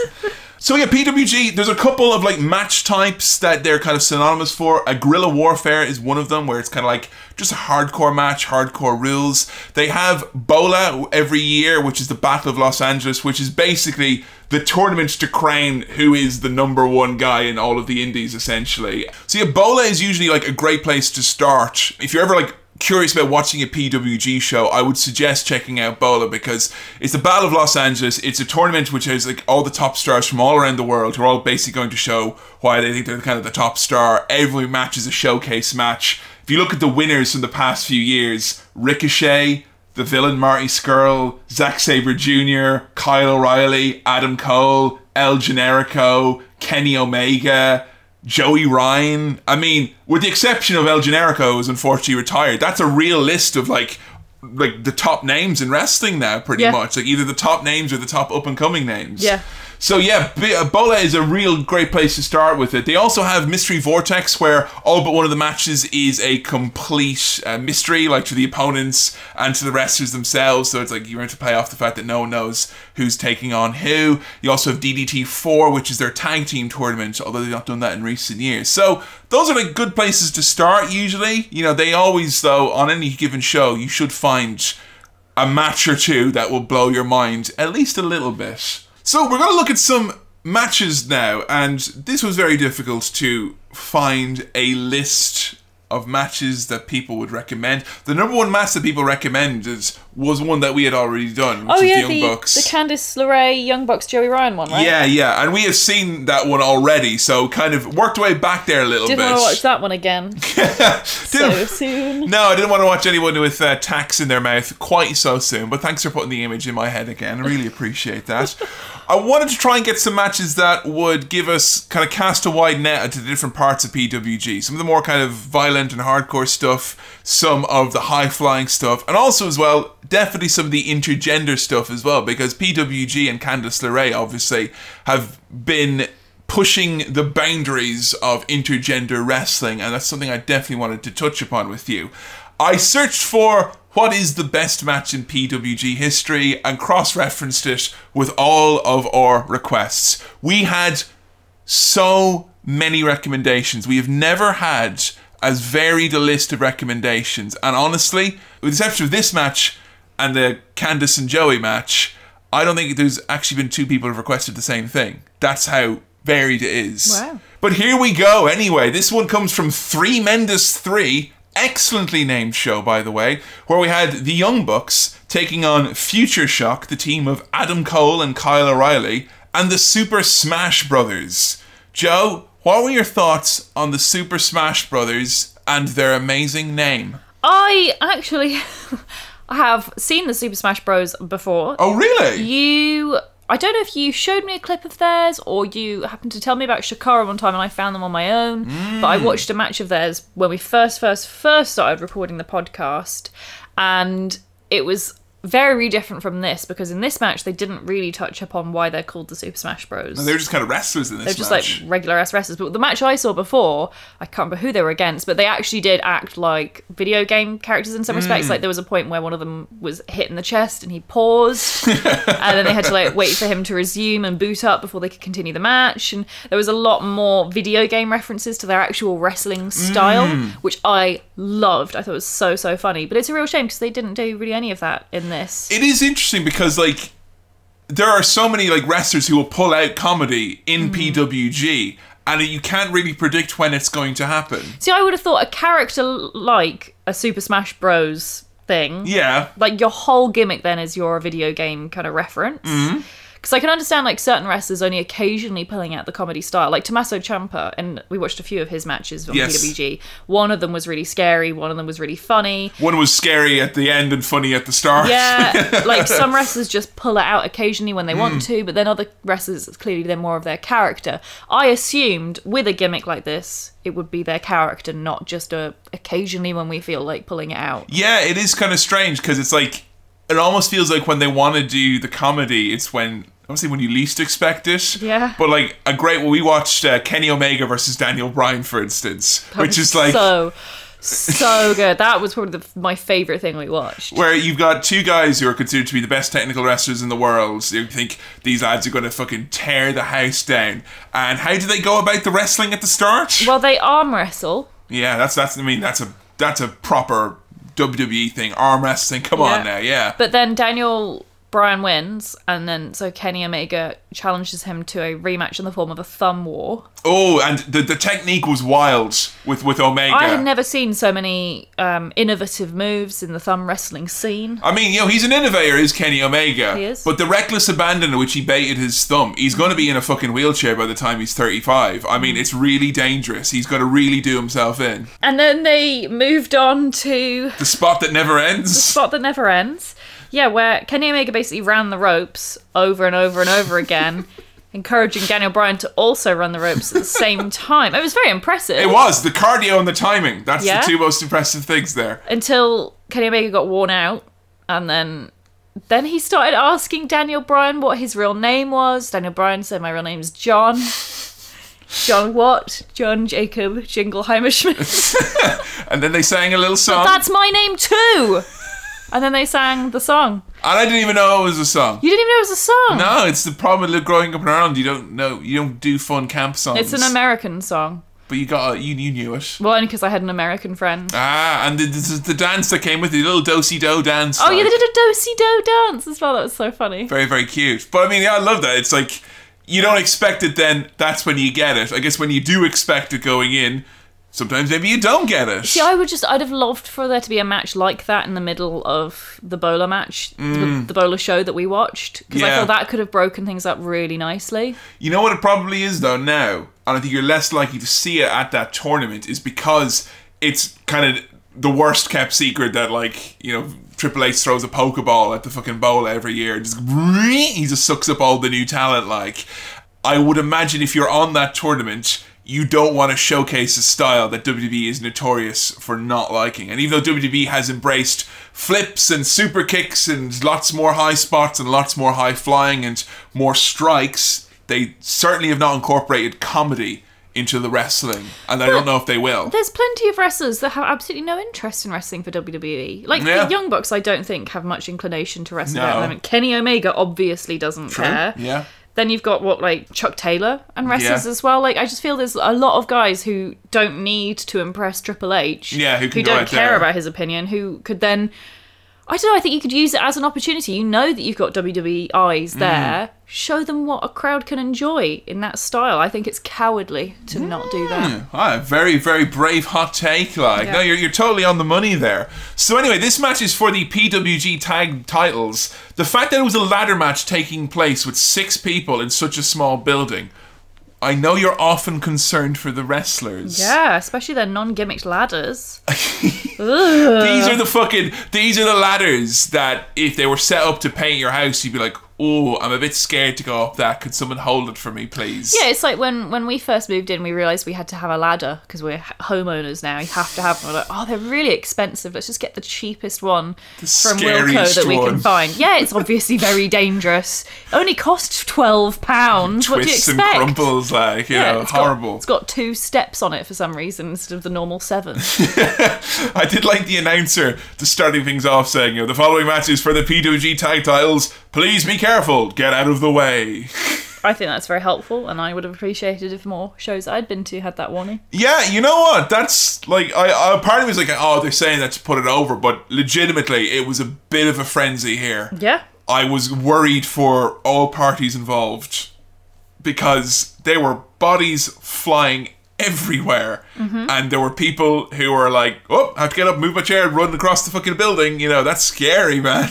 Yeah, because I wonder how people with like limited mobility, like maybe if, like, for example, if I wanted to take like my parents to see a wrestling match, Jesus Christ, like a lot of wrestling matches, I would just be like, look, we'll just get seats further back and it's fine. But somewhere like PWG, there aren't seats further back. It's just all crash zone. It's the mosh pit, isn't it? It's like, would you take your parents to the mosh pit of any band they'd want to see? Probably not. Like, so it is. It's. If you're going there, you're part of the show in more ways than one, I guess, is the reality. But I appreciated the kind words at the start of just saying, please, you know, get out of the way if there's wrestlers coming. Because, you know, there's some people who are like, kind of, oh, he's not going to land on me. And you see it all the time where wrestlers fucking land in people's laps or on top of them and knock them over. You know, I got grazed a little bit at a show once, but, you know, chairs can break and, yeah, you need to fucking move. Take that. Why would people think that they're not going to land on them? Like, a human is softer than a chair. If a wrestler's flying towards you, the wrestler's probably just going to be thinking, oh, good, something slightly more comfortable to land on than a steel chair. I've got a soft abdomen, Joe. I'm a fucking crash mat for the likes of the Young Bucks. I'd target you, I'm not going to lie. Jesus Christ. I do love that the Young Bucks, despite the fact that, you know, people would assume they're the indie darlings and all that, there is a legitimate 50-50 H for the Young Bucks. Yeah. Let's go, Young Bucks. Fuck the Young Bucks. Not since Big Match John Cena have I seen people divide a crowd quite as much. Kevin Owens is on commentary as well. That's a great thing about the commentary in PWG. You'll just have wrestlers who are a bit funny. You know, Chuck Taylor did just one of the ones we watched as well. And Kevin Owens just is like, yeah, this match is going to be loads of high spots and we're probably going to get sued, so I'm not going to say much. My commentary's going to suck. So there was a clip you showed me where El Generico was wrestling, and the other announcer called him a big boy. And Kevin C couldn't stop. Kevin was laughing. Why'd you call him that? For like so long. Why'd you call him a big boy? Joe's watched all of Kitchen Nightmares recently, so the word big boy makes her laugh quite a lot, as is the phrase, are you pulling my plonker, like, you know. So they're pulling my plonker with how close everyone is to this action here. It's ridiculous. Like, straight away they're diving to the outside. They kind of start as they mean to go on. Everyone get up, we're all going to move around, move your legs. It's good in a long show though, you know, 4 or 5 hour show. You know, get the blood flowing, get up and move around. It's good, you're not going to get any blood clots by attending a PWG show. It's like you see one of those kind of middle-aged people walking around with their hands behind their back in their socks on an airplane doing little squat thrusts. That's what they should do. They should have wrestling on an airplane. They did that before. That was the plane ride from hell. Brock Lesnar and Kurt Hennig. Take it back. It didn't work out. It didn't go so well. If you had wrestling in an airplane, you will see Ric Flair's penis. There's no other way about it, unfortunately. It reminded me a lot of old ECW shows when I was seeing this, in terms of the hard floor, the hard landings. The parquet flooring. Did you see that parquet flooring? I did, because I didn't know what type of flooring it was, and Jo has revealed herself to be a bit of a master of knowing types of flooring. So just some. Parquet's one of my faves. It's really great. So parquet flooring, for the people at home, if they don't know, it's like the little kind of wooden tiles. I'm not exposing the business like this, Kevin. This is parquet flooring isn't fake or anything. My father was a joiner and he's not fake, okay? You know? Okay, if my father knew I was telling you about the truth of parquet flooring, he would hit you in the face. He would die and then roll over in his grave. Like, that's how bad it would be. Parquet flooring is, they're little wooden bricks and they slot in together. And what is the hardest part of the parquet flooring? I've heard about wrestlers, if you landed the hardest part of the parquet flooring, it could be a really career ending. Yeah. You'll see a lot of wrestlers throughout this this match and a lot of other shows by PWG as they often use the hardest part of the parquet flooring to their advantage. The hardest part of the parquet flooring is the one loose brick that's lifted up ever so slightly. It's not flat like the rest of them, and you can really cause some serious injury to someone by, like, say, stomping on their head on the slightly raised brick of the parquet flooring. Yeah, because underneath always in the hardest part of the parquet flooring, there is always a seldom used key for a window in the room that it's in. Yep. But very much so in there always. I will say, it reminds me a lot of old ECW, and I know we've done some stuff recently about ECW. We've done some Sandman, we've done the Dudley Boys, we did Paul Heyman. I will announce now, not next, but soon, in the pipeline, as in the next couple of episodes, ECW is coming at you. We are doing an episode on Extreme Championship Wrestling, the rise, the fall, and the creamy middle. It'll all be covered. Just so you know, Joe, there'll be a lot more people landing on floors in the not too distant future. Not parquet flooring, though. No, ECW wasn't never go that extreme. They're not madmen, like. Gross. They're criminals, Joe. Young Adam Cole with a little baby goatee. Oh, he looks so ridiculous. Oh, he's so cute. He looks like such a jabroni. It's not even a goatee, it's like a chin strap. It is, yeah. It's funny. I thought, like, there's nothing worse than a goatee, and then I saw Adam Cole in 2012 and go, I'm wrong. I'm sorry. Yeah, I'm wrong. Hold my hands up, guys. I'm wrong. That's horrifying. It's 2012 as well. Because I was thinking, oh, that's all right. Like, that was kind of on trend in 2007. Oh, no. I will say, any of Adam Cole's stuff, if you enjoy him in NXT, it's basically his stuff in PWG is that turned up to 20. So yeah, definitely check that out. The Bucks keep clearing the ring and then playing air guitar constantly. It is very much their brand here is making guitars out of anything that they can. I find it so funny, especially when they use, like, chairs. They're so fucking smug. And aggressive. I love it, and it reminds me of Hulk Hogan, which obviously makes me angry. So they're working me. It's like if Hulk Hogan was an aggressive younger brother or something like that, who's had too much sugar. Like, yeah, they are totally younger brothers, yeah. Yeah, you can't say anything because they don't know any better. Just ignore him. Just ignore them, those young bucks. You're only letting him wind you up. Player Uno pushes Nick off the top of a ladder. Now, the way he falls, he flips over, he bounces off the ropes, and then kind of free falls to the outside. When he's doing that, he's got the biggest fucking smile on his face in the world. Now, that for me was kind of... There's a moment of going too far. I think at the point where it's kind of like the move that's being done to you and you're smiling. And yeah. I think when you take it to that level, I know wrestling takes itself too seriously, but I think... Personally, that's my line that you shouldn't cross. Yeah, I'm in agreement there. I don't know how many times I could get involved into a match where someone's having a big old grin when they're doing the top spot. Like, the top spot is sacred, guys. I mean, I don't know, actually, if I would put that as a rule altogether. No, I mean, it could be done, I guess. It was one of the biggest spills that he took in the whole match, and he had a big old smile, like... Yeah. What are you happy about? You know? This is gonna... Have you seen that fucking parquet floor? And that's where you're going, mate. It's not gonna suck, like... Adam Cole does this amazing standing leap kick on Matt at the top of the ladder. He has this insane vertical leap where he manages from the ground to get to the top of the ladder. And, like, I do love that you've seen guys doing stuff that you know they probably would never pull out in a WWE ring, because it's like... WWE, its style is about repetition and about stuff that you know and then maybe pulling it back a bit. But this is about showing you stuff that you've never seen before, and they frequently will do that.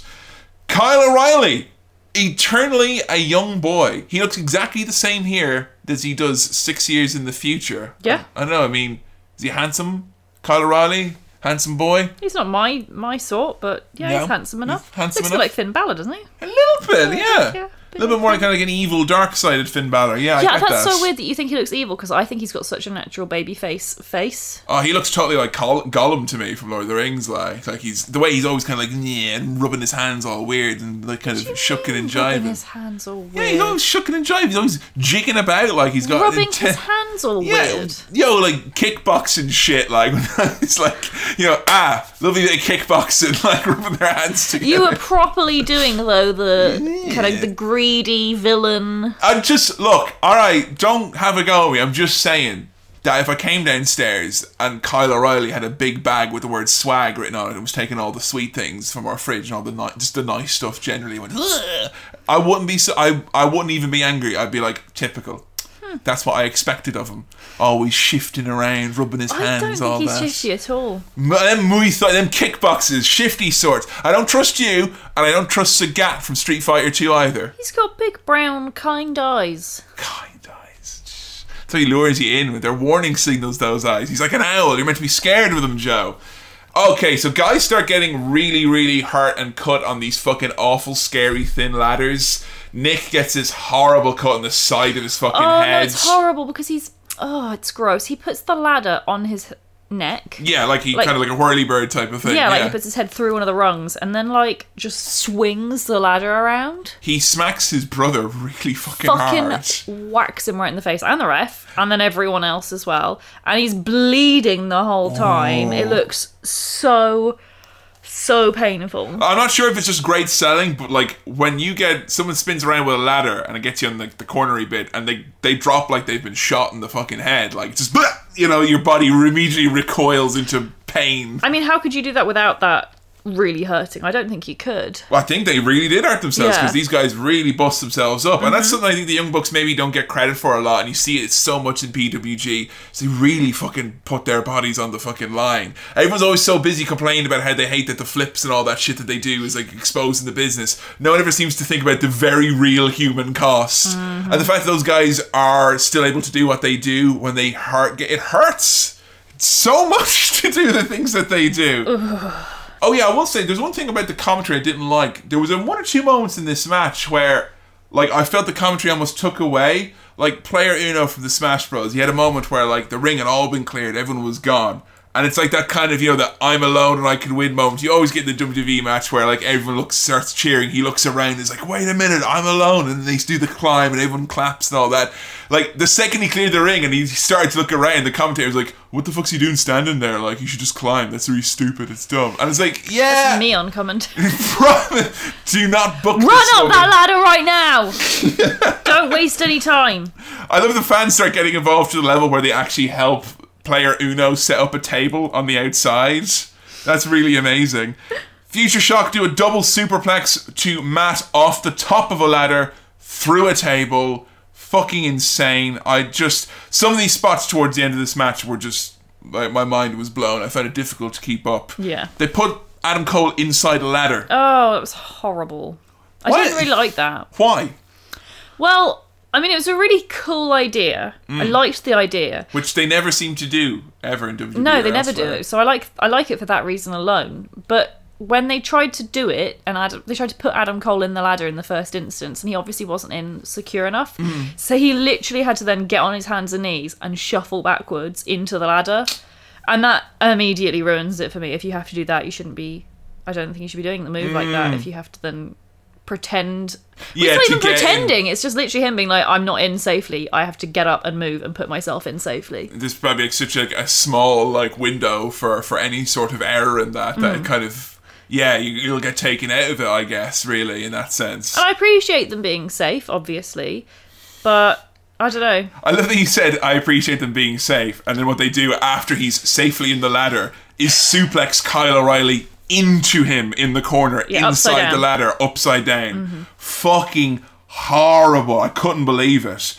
The Bucks come back into the ring and they both immediately go flying to the outside with a big scary apron DDT and a massive frog splash. They then get their secret weapon, which is helpfully pointed out in commentary, oh my god, that's a painter's ladder. Which means they can both climb up at the same time. And in this beautiful moment, like, the referee had gotten smashed earlier, I didn't think anything of it, and the ref comes back, pushes them off the ladder, and then the referee does a dive to the outside. Yep.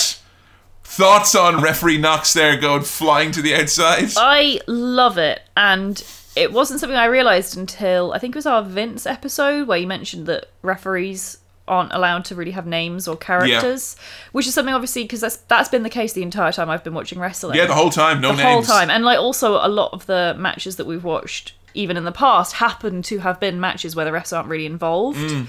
So like the fact that these types of promotions where the ref is allowed to have a character and is allowed to be involved in the match, I absolutely love it. I think they should do it more often. It's really, really great. Like, it just, he's no nonsense, he's no shit. He's like, here's your receipt, like, I'm gonna dive to the outside and do a somersault. Because honestly, I think of refs as NPCs for the most part. They're there, they get in the way, they're stupid and wrong all the time, they can't see, like, outside their peripheral vision.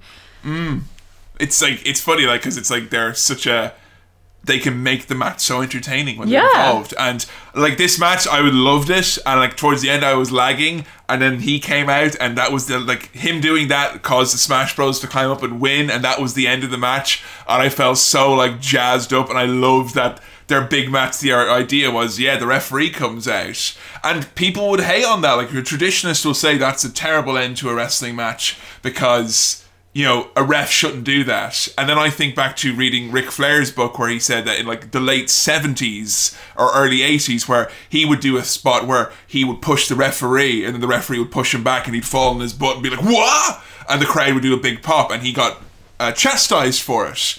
Because you're taking a bump for the ref, and that's cheap heat. And it's like, for fuck's sake. Anywhere in history, you will find people saying something is killing the business. Honestly, I hate the phrase cheap heat. I think it doesn't mean anything. It's just a phrase that people pull out of their arse when they want to discredit something they don't like. Or people be like, oh, it's cheap heat when they come out and just make fun of the local sports teams. It's like, no, that's just lazy heat. There's a difference. Like, you know. Yeah, because that can be done really well. Yeah, like if it's relevant to the viewing audience, not just the people who were there in that building at the time. We saw Jack Evans, when we saw him in Manchester. Jack Evans has done a lot of stuff for PWG as well. He came out in like the Liverpool top, and like I don't know nothing about football, but the hatred was palpable. I live in Manchester. I knew what was up. Yeah, it was appropriate. He probably knew just about as much as why they hate each other as I did, like, you know. But it still really worked. Yeah. But yeah, that match, I loved the finish. It was my favorite parts of the match. It was crazy. There were so many spots where I've always thought if it's in a smaller arena, smaller building, you can't do the big high dives, the big spills to the outside, because it's just dangerous. The fans really did their job in this and not causing a lawsuit. But what did you think of this very flip-de-doo, top spot-filled match? I really enjoyed it for the most part. Actually, it's the other way around. I think I really enjoyed some of the spots. Like, I really enjoyed the wildness of Nick Jackson using the ladder around his neck. It was horrible to watch, but also kind of really cool. Loved the ref involvement, but I'd say on the whole it was a little bit tiresome to watch. Like, it was exhausting. Because I mean, say for instance, now we're comparing that. This reminded me quite a lot of, say, you know, NXT recently had a ladder match with a lot of people involved around their WrestleMania weekend. Would you say similar criticism in terms of loads of stuff happening non-stop? Is that like a PWG thing, or is that a wrestling thing, I wonder, like? Or like that type of match?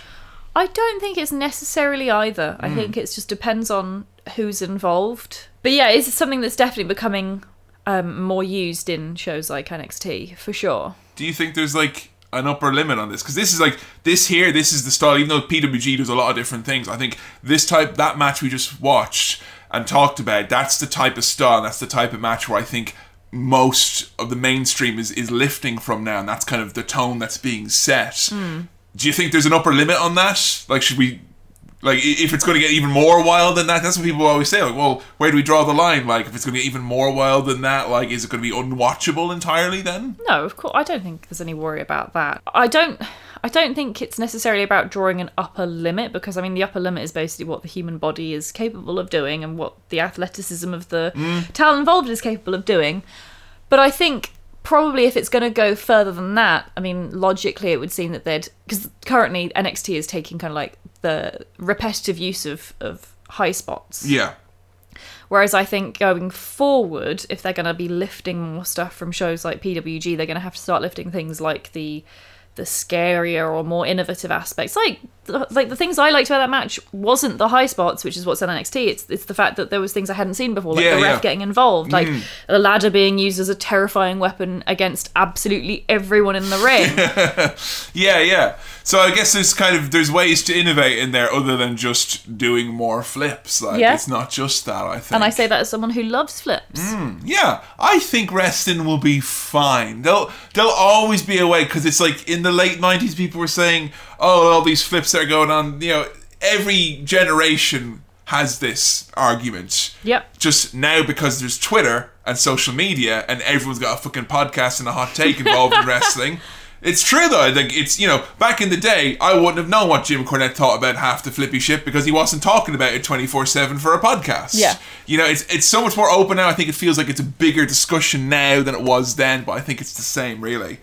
Joe, your rating for this match? I enjoyed it, but I only gave it 2.5 stars out of 5 because it was quite exhausting to watch.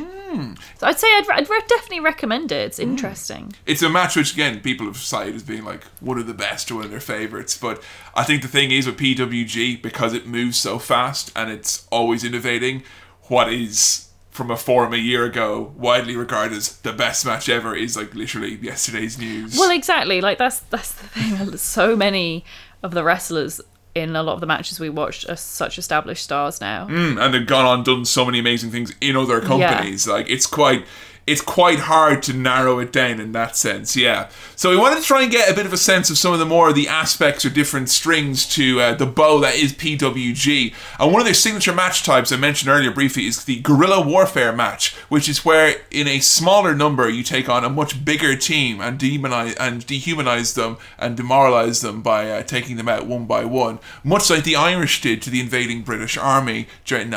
it's not. It's a hardcore match. I'm sorry, I want it to be political.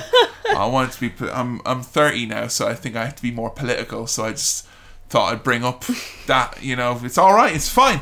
We're looking at Kevin Steen versus Super Dragon from Astonishing Xmas 2005, one which was the oldest recommended match from PWG, and it's something I really wanted to check out because, PWG wasn't necessarily as talked about back then as it was now. When they did their first show, they didn't think it would survive. It was like, let's raise money for one show. And then it's like, oh, we made enough money just about to do another show. And that's kind of how they've continued ever since.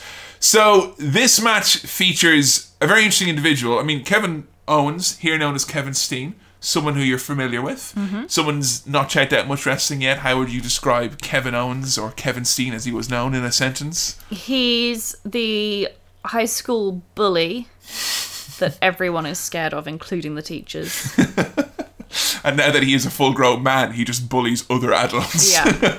Kevin Steen, especially Kevin Steen, like here, where he's like super young. He's 13 years ago, yeah. So scary looking because like he looks like one of those boys that you get who is like 12 years old but gone through a real growth spurt very, very young.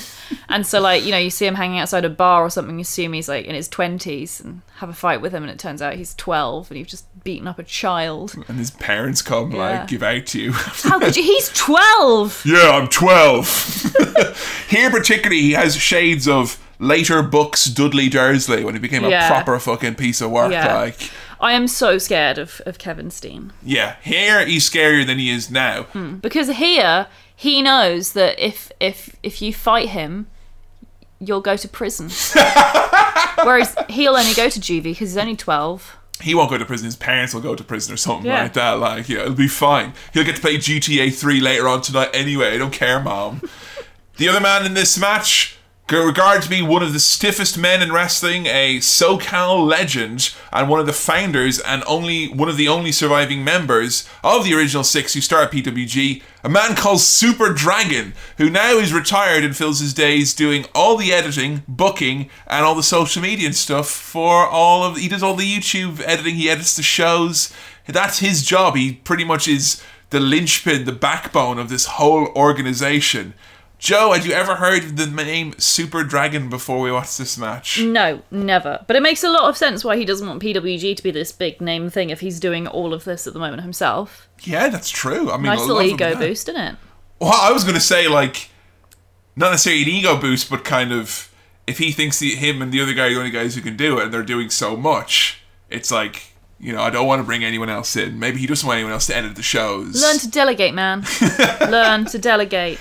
I did show Joe just because, you know, Super Dragon, like, if you look up about Super Dragon, anyone will talk about him. It's like, oh, Super Dragon will kill you for real, man. He's a total stiff badass. Like, in his matches, he is known for being very, very stiff. Stiff, the word in wrestling meaning hit you for a little bit real. You're probably going to feel it when this guy's wrestling you. The first thing you showed me to do with Super Dragon was a clip of a fan really annoyingly chanting Super Dragon just over and over and over and over and over and over and over again, and no one else joining in. Sorry. And he just would not fucking take the fucking hint to stop. Like the first minute, I think it was maybe he thought someone was going to join in, and then he was like, he was too embarrassed to stop. The first minute? Have you ever tried starting a chant? You know immediately if it's going to take off. I tried to start a chant once at a small indie show, and I was like, I can't remember what it was I was saying, but like the moment I started chanting and I realised no one was joining, I was like, See, that's what happens when you've got no social anxiety whatsoever. You chant Super Dragon at one of the most dangerous men in wrestling. This is why everyone should have just a bit of social anxiety.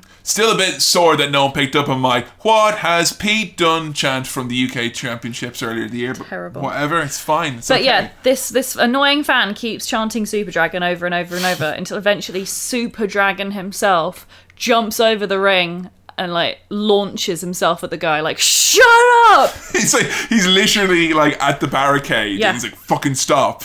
And then the guy goes, Super, and then he jumps over the barricade. Yeah. Shut up, will you please shut up? What do you think of Super Dragon's look? It's a name I've heard so much, and honestly, Botchamania famously used that clip of, you know, the Super Dragon chant. And that's kind of all I really knew Super Dragon for. I never really watched many of his matches. So, what do you think of his look here? Is he, I mean, there are lots of dragons. There's Ultimo dragons in wrestling. There's all sorts. But this is a Super Dragon. Mm. Does he look like a Super Dragon to you? No, I hate his look. I really? hate his whole outfit. I hate so much. He looks like a Lucha Guy Fieri. Lucha Guy Fieri? Yeah, and I'm not wrong. Why is he Lucha Guy Fieri? Yeah, he's got like flames on him. They're dragons! Whatever. Although Guy Fieri would wear a dragon shirt now and then. Yeah, absolutely. Probably. Also, he's got those little sleeves with the thumb holes in. Hmm? I'm sorry, but Jeff Hardy is the only person who can pull that look off. And he is struggling. Jeff Hardy and all of us when we were 14 and going through our goth phases are the only ones who can pull that shit off. Super Dragon is kind of like viewed as being like the Undertaker of PWG in some ways, in that he's like, you know, he's like the guy who's been there the longest. He's the guy with the kind of the reputation, the kind of leader. The guy that runs the social media. Yeah, I mean, it's like if Undertaker had all those responsibilities. I'd love to see the Undertaker run WWE's social media. Vince, I'm sorry, I was unable to edit WrestleMania in time. I have what I've done so far on a thumb drive. It would be quite distressing if he was in charge of that type of a thing. Yeah. So.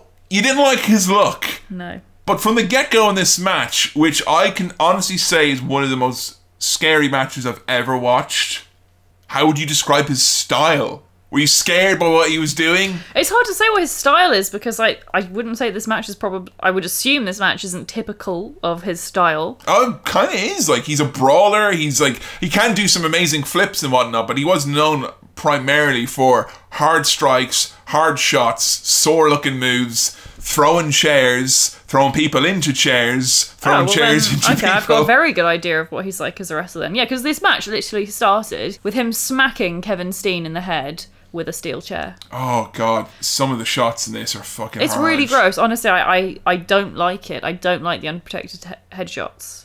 I kind of got the feeling with this match, and this happens quite a lot, for a lot of people, when they're asked best match, very often what fits into that category is match where you went, ho-ho, the most, or match where you were most shocked, or match where you were most convinced that the people were being hurt for real, or that it was somehow more authentic.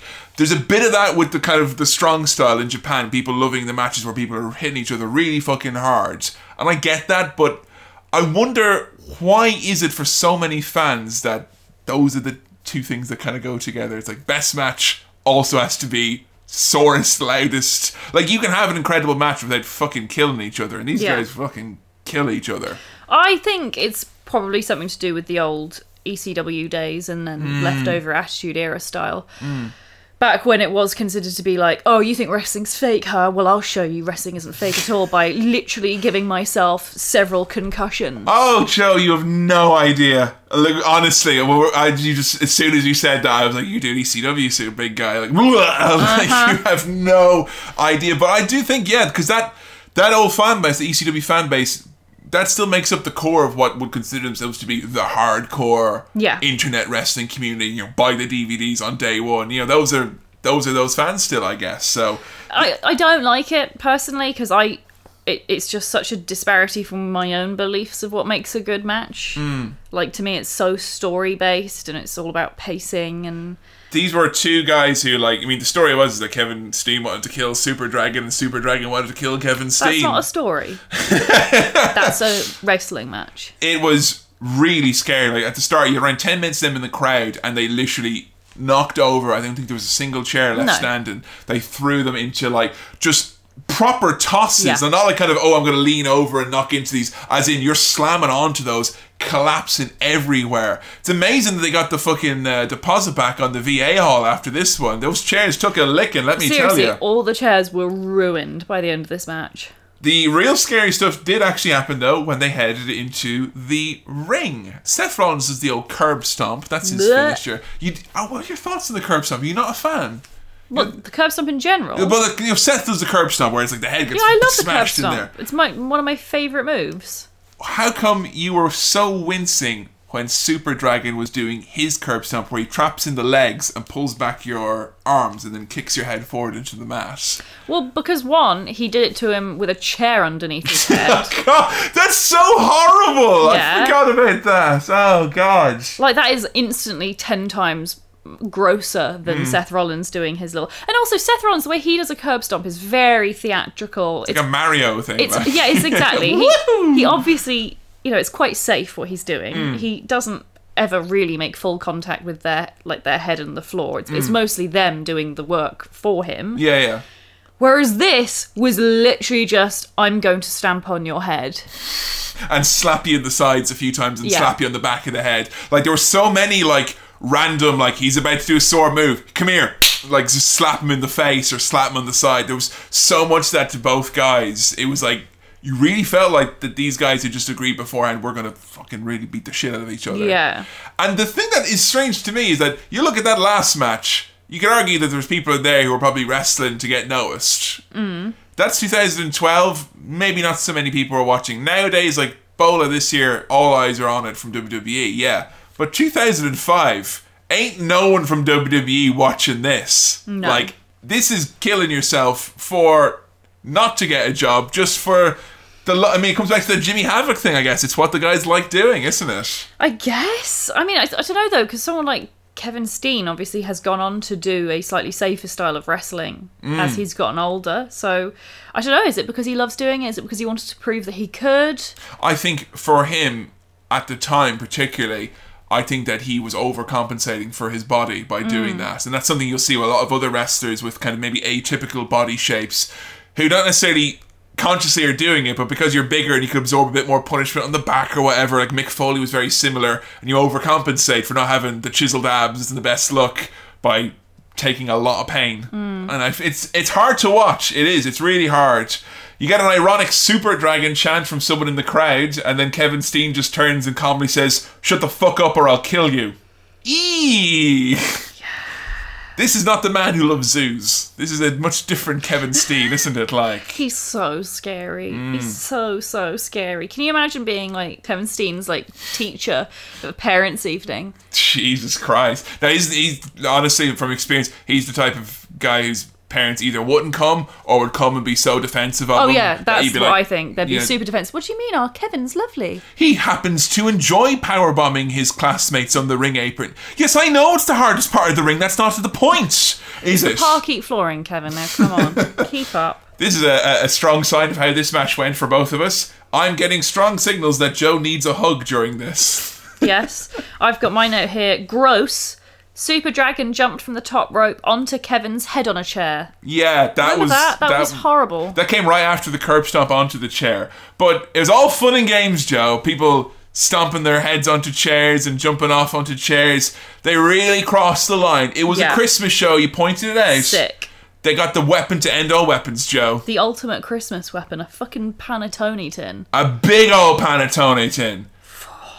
Those things are way harder than a steel chair. Can you imagine? That would have been so much worse if instead of all the steel chairs, it was just, hundreds of panettone tins. It really struck me quite, something that William Regal said when we saw him live. He was like, you will react more as a fan if someone does something that you can relate to and you know what it would be like. And when he came in with that panettone tin and he just went bang and he smacked me and went, oh my god, because we've got one in the kitchen. And it's sturdy as fuck. We put loose biscuits in it, it's a proper weight to it. So yeah, we got it. They're really lucky they didn't have any panettone inside, or else it would have been more like one of those light tubes full of dust. I can't breathe. There's mixed peel in my eye. Oh, it's in my lungs.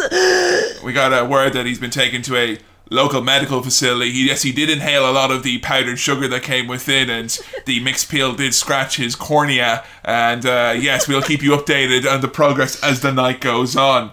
It's a fucking dark weapon to be using. Oh, but there's tacks inside instead. Oh god, yeah, there's tacks inside. I've forgotten about the 2 rounds of tacks. Yeah, we got a powerbomb onto tacks, a package pile driver onto a pile of chairs, and then Kevin Owens just decides, this isn't fucking worth it, I'm leaving. And he leaves. And then returns with a board covered in barbed wire. This is literally wrestling violent match bingo. Yeah. They did all the main ones here.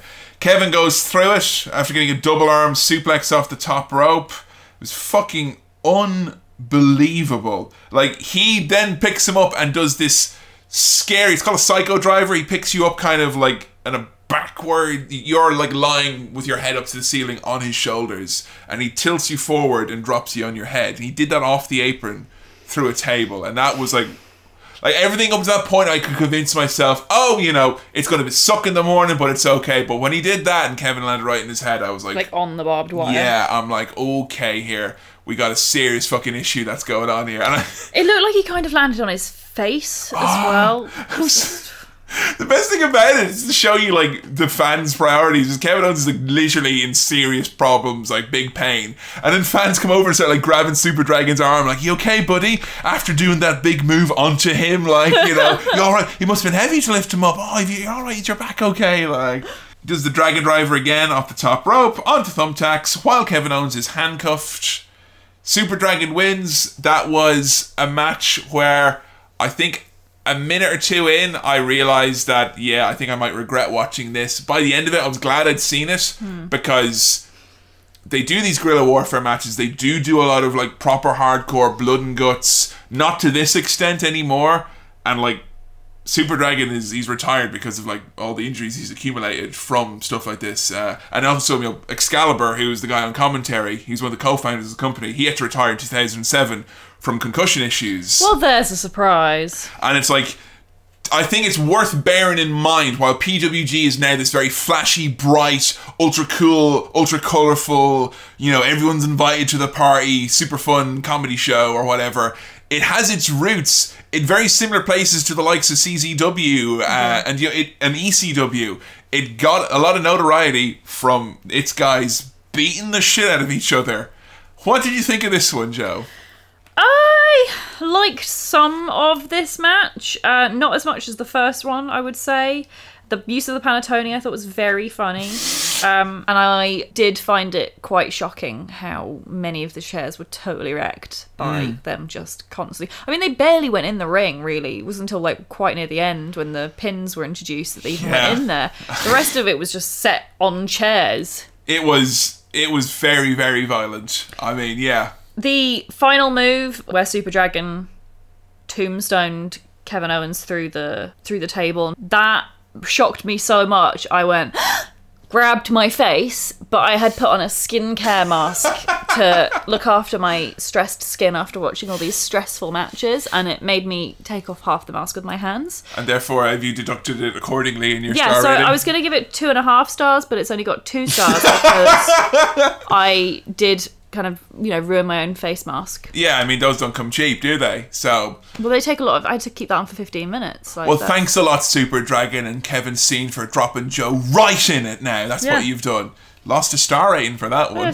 I mean, if they want to compensate me by giving me some more skin masks, that's fine.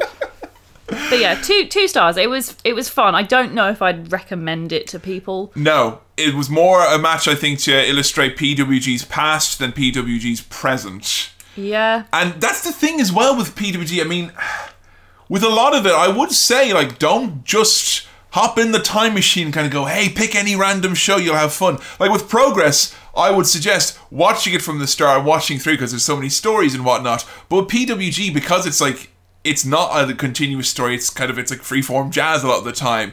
Sometimes they miss the mark, and sometimes what was a real poignant and important match in 2005, in the light of day in 2018, seems like it's a bit too much and kind of going in the wrong direction to where wrestling actually went. Yeah.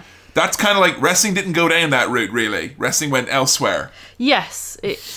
Parallel universe, perhaps. Yeah. Might have gone more in that direction. But, I mean, it's something that we've been tweeted about a fair bit as well, where people kind of be like, hey, look at this fucking edgy thing that they did that's aged really poorly. Like, there's a lot of times when you look back in PWG, and, I'm not slating it for it, because I'm sure we all have shit that we said and did in 2007 or 2009 or whenever it was, which is like, oh man, didn't realize that people were, tastes have moved on. I think what's considered polite and respectful has definitely moved on. Yeah. And I do think when you look back, there's some compilations of like backstage skits and whatnot. And I think we touched on a bit with the El Generico as well, where it feels like sometimes when you have all the super best friends run their fun wrestling show together, and there's no stern voice to put the hand on the shoulder and say, maybe don't make that rape joke.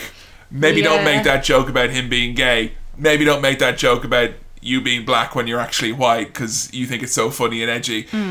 I don't think it's not coming from a place of hate. No. And I'd be the first to admit that, when I was 17, back in 2007, I was a fucking shitty edgelord. So, and, they're obviously a bit older than me, but only by a few years.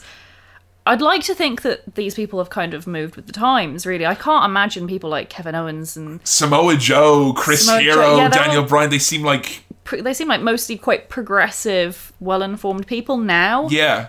So I think it's just one of the things, not to say don't watch PWG because of it, but don't be like, whoa, PWG seems like so much fun, I'm just going to pop on a random show and, they're making really, to take it with a pinch of salt. It's jazz, Sometimes they hit the sweet notes and sometimes it's fucking beautiful. Other times they go off in a different direction and it doesn't really make a lot of sense. It doesn't really work.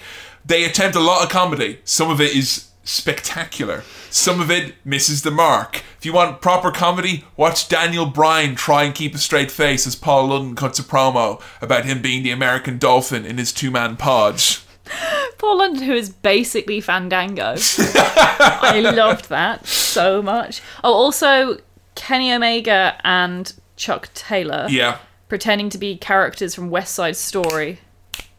This ain't over, Generico. Like, stay out of Reseda. But yeah, there's a lot of great stuff, and I think it's kind of anything that's experimental from back in those days. If you're brave enough to be experimental during that time where you didn't have to really be, you didn't. If you put on just some kind of show that had big names or whatever, that's all people would have been happy to see. But they were experimental. Sometimes they didn't hit the nail on the head. Some of it has aged badly. I think that is a match that maybe has aged poorly. By modern tastes, I don't think a lot of people would look at that match and kind of go, that's what we need to have on TV now. It's kind of like that's the past. Honestly, the chair shots were the worst bit for me. Just like, I hate unprotected chair shots to the head. It was before we knew, I guess. I know, but still. There were warning signs, I think, that people were maybe willfully neglecting. I don't think anyone was thinking of being smacked in the head with a chair with your arms tied behind your back was good for you. No. Plenty of precedent to tell you otherwise. Yeah. Coming up next, we decided we wanted to dip our toes and sink our teeth into the hot button issue of the day, and definitely an organisation that has caused a lot of discussion on the topic I'm talking about intergender wrestling, specifically the great work of Candice LeRae. Candice LeRae, who's brought in via Joey Ryan, who's one of the kind of mainstays in PWG for a number of years, who's since kind of departed. Candice LeRae is now in NXT.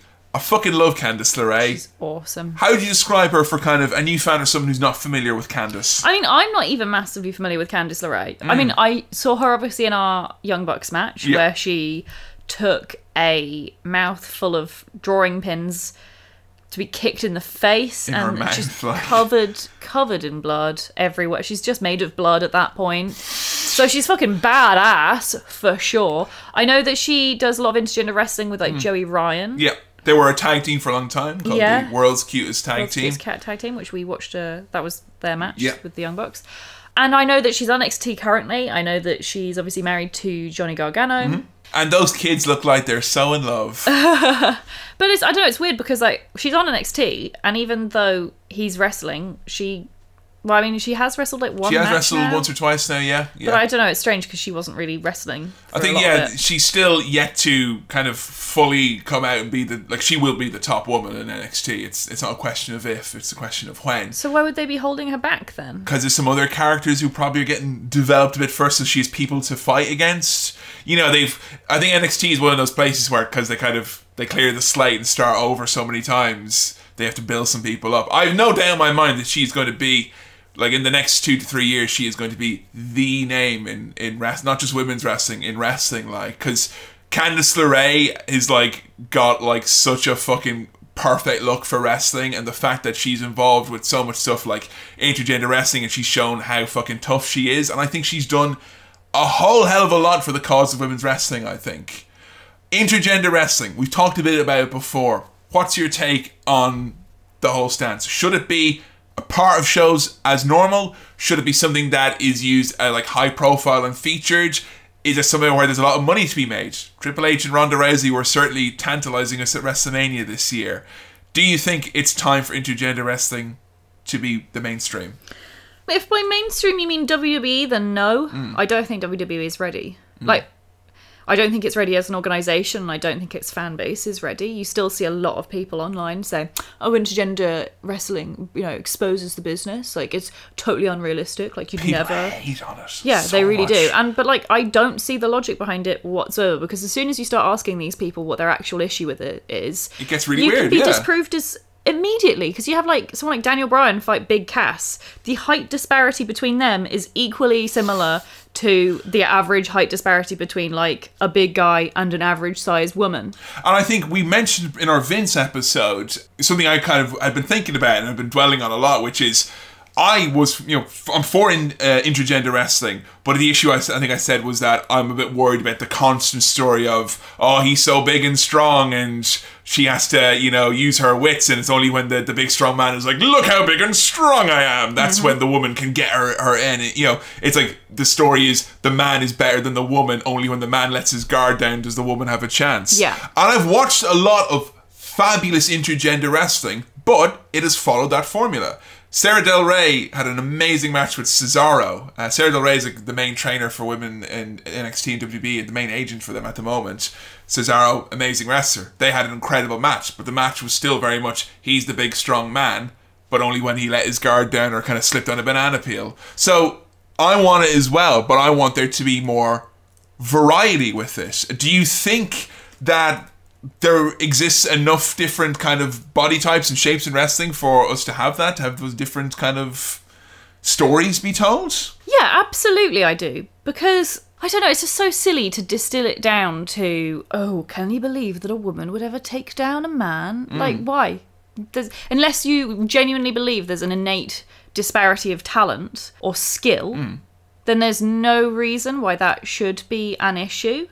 But I am worried that like the people involved with the booking of shows at WWE, because it's obviously hugely male dominated. There's no female writers on the creative team at the moment. I couldn't confirm or deny that because they're notoriously secretive, but I would say historically little to no women on the writing team. Yeah. From what I've heard, there's no women on the creative writing team. Wow, jeez. I think without that presence, it's a lot more likely to fall into the realms of, oh, it's this big strong guy and the quick witted, like, clever, sneaky woman. Because that's the story that we can all buy into. Well, that's the story that apparently these guys who book these shows, the only scenario they can possibly fathom. And I think a lot of it as well is to do with, because obviously wrestling is predetermined and the moves require so much cooperation from your opponent that you have to have male wrestlers who are okay with putting over women. Yeah, and historically, that ain't always been the case. And I guess historically, we talked a bit about in the China episode how she had a lot of men who were not happy about having to put her over. Yeah. And some said it was because it was a skill disparity, like she's not trained properly or she's not skilled enough and it reflects badly on me. But it's just by an and ego large, issue. it was, absolutely. It's entirely ego, and a lot of these men feel like, I don't know, their fragile masculinity is somehow threatened if they ever let themselves lose against a woman. There is another side to it, though, and it's not one I don't think we've touched on, but it's one that's actually come up a few times in the past, not because of the wrestling companies, but because of the TV networks. They did a few angles in TNA involving, like, men wrestling women, and the networks put the kibosh on it because they said, you are not showing a man lay a hand on a woman on our network because that's wrong and that's against our values. And a lot of people, not one of them, a lot of people will take the point and have said this on Twitter when they're, people all get on their fucking, on their high horse and trumpet about why they hate intergender wrestling. I will say, I just don't like seeing a man strike a woman. It's usually a man who will say that, but they say that it's uncomfortable to see that and that it sends a bad message, and that if a young boy or a young man was watching that, that's sending a message that, not that it's okay, but look, it's being presented as normal that a man can hit a woman. I saw recently that Jimmy Havoc's been taking down a couple of guys with those attitudes on Twitter.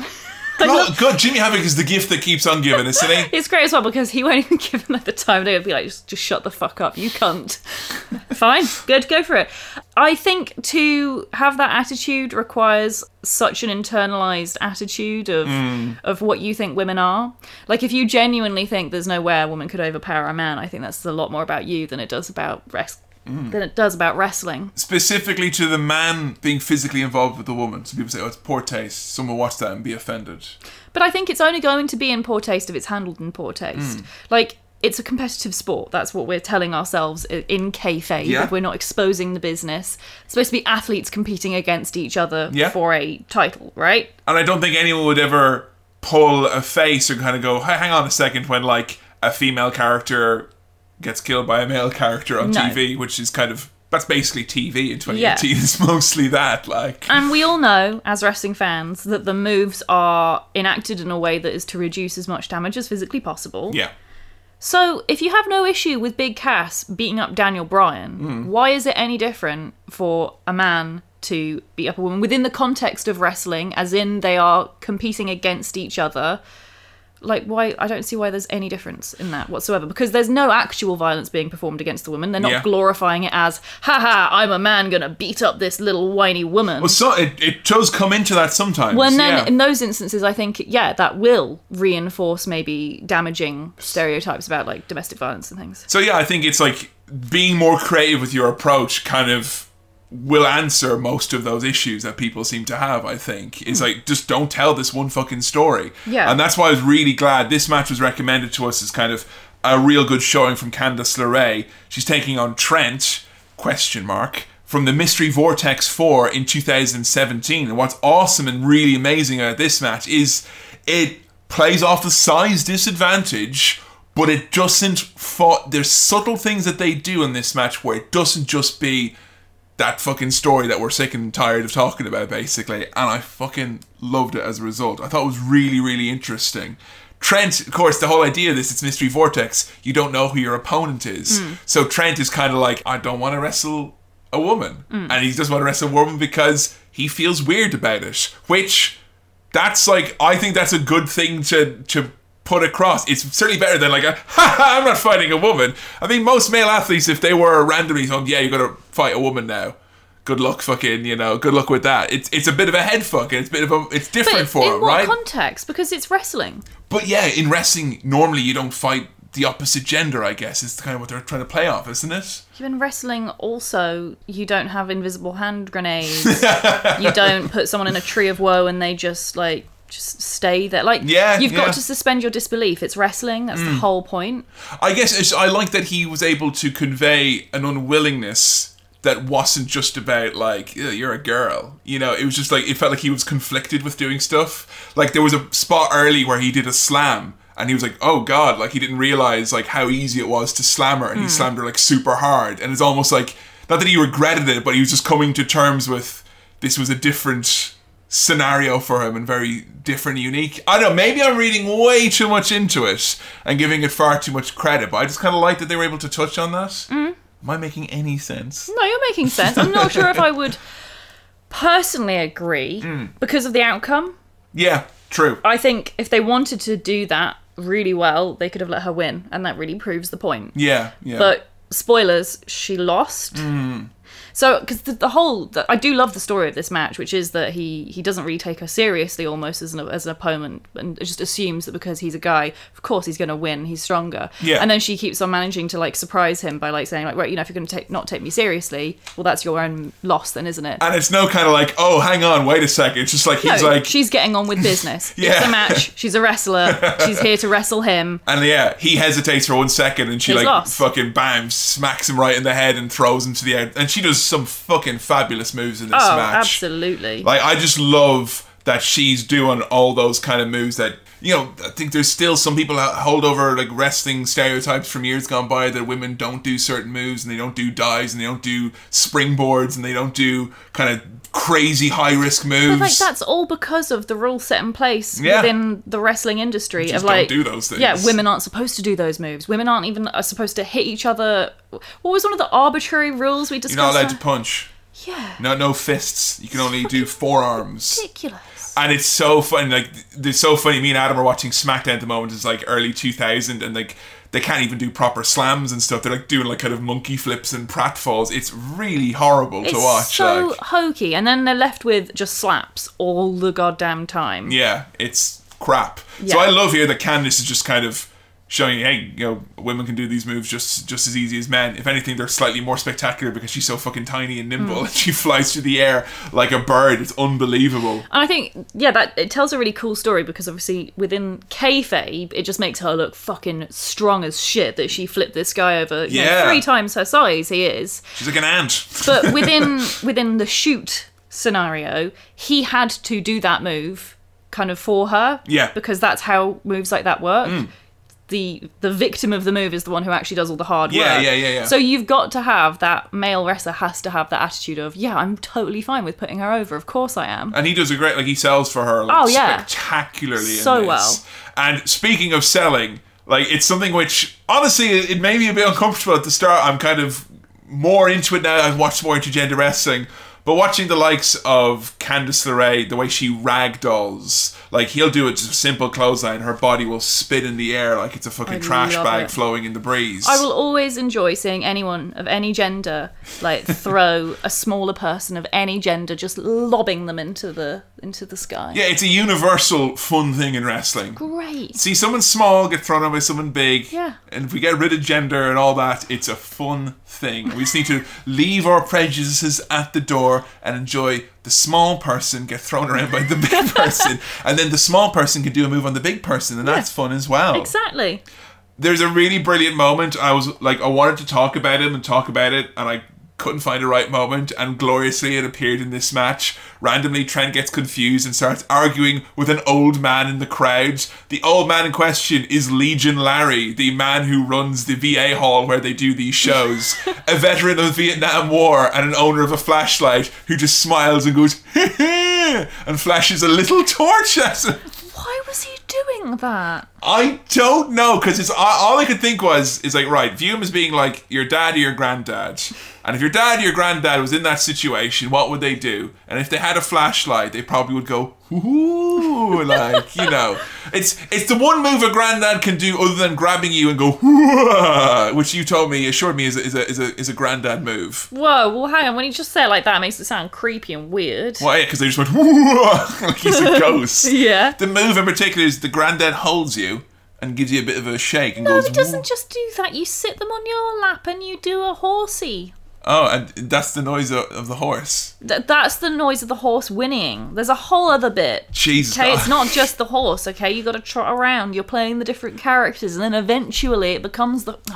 You wouldn't understand. Yeah, I wouldn't, because never the more palpably obvious I didn't have a granddad growing up. All I had was a teddy bear that he left that I convinced myself when I was 4 was my granddad. Look, there's like one thing all granddads do universally, and that is they'll put you on their knee, Yeah. and they'll make some horse noises and go... And if you're wrestling a match and they catch your eye, they'll shine a little torch at you there as well, which is great. He's an old curmudgeon who doesn't understand the wrestling stuff at all. I mean, if he doesn't understand wrestling, he's got no hope understanding PWG. But just to think, he's been there since day one. He's there. He's here in this match flashing a light. He was there probably picking up the chairs after Kevin Steen and Super Dragon were knocking them all over. That's cool. That's amazing. Wouldn't it be cool if that. it turned out he was actually the true creative innovator of Yes, PWG? He absolutely. came up with all the really good ideas. Like, if you wanted to have a big show closing angle, I'd have Legion Larry turn heel, and that's it. Like, the VA hall is shut down. Come on, boys, let's play some cards. Born in the USA. Having good times with the vets. And what I love as well about this, right? This is something you never see usually in the kind of the man versus woman matches, the intergender stuff. Is that he starts cheating to get an advantage. It's not like he gets an advantage by just being stronger. He pokes her in the eyes a few times. Yeah. He uses nefarious tactics to beat her, and it's almost like because he's he can't win as easily as he thought he would in the first place. Yeah. Oh, I think so many wrestlers would never do that. Yeah. Fuck that. Like, can you imagine some of the egos in WWE, trying to say to, Randy Orton, hey man, yeah, you're gonna, cheat this female opponent? No. I don't think so. RKO.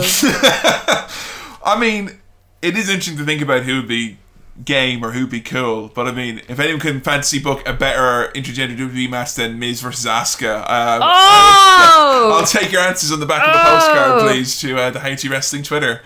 That's the other thing that pisses me off when people say that intergender wrestling is unrealistic or something. Fucking try and tell me with a straight face that Asuka couldn't beat up any man. Yeah, she fucking would. Ronda Rousey, for fuck's sake. Seriously. Seriously? There are so many female athletes who could fucking... honestly, even I'd love to see Carmella against a male athlete. Because I think she could be so, crafty in the way she wrestled. Yeah. That it would be You've got such a variety of women on the roster. That's what's amazing about WWE, is that you do have a great variety for the first time in what seems like forever.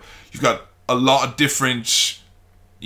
genres of wrestler in the female roster, and I would love to see them be let loose. I want to see Becky Lynch wrestle a half an hour match against a male opponent and be all haggard and broken at the end, but still got that fire, and that fire is what makes her win. Absolutely. Oh my god. There's just so many things you can do with it. There's a beautiful spot here where Candice, she goes off the top rope, he reverses and kind of picks her up into he's going to do a big crazy move, and she does a reverse Hurricane Rana onto him. It's absolutely fucking incredible. He then does a big knife edge chop on her. Now there's a weird one. Obviously breasts coming into play with the knife edge chop. It is somewhat weird when women do it to each other. It was something that I think that...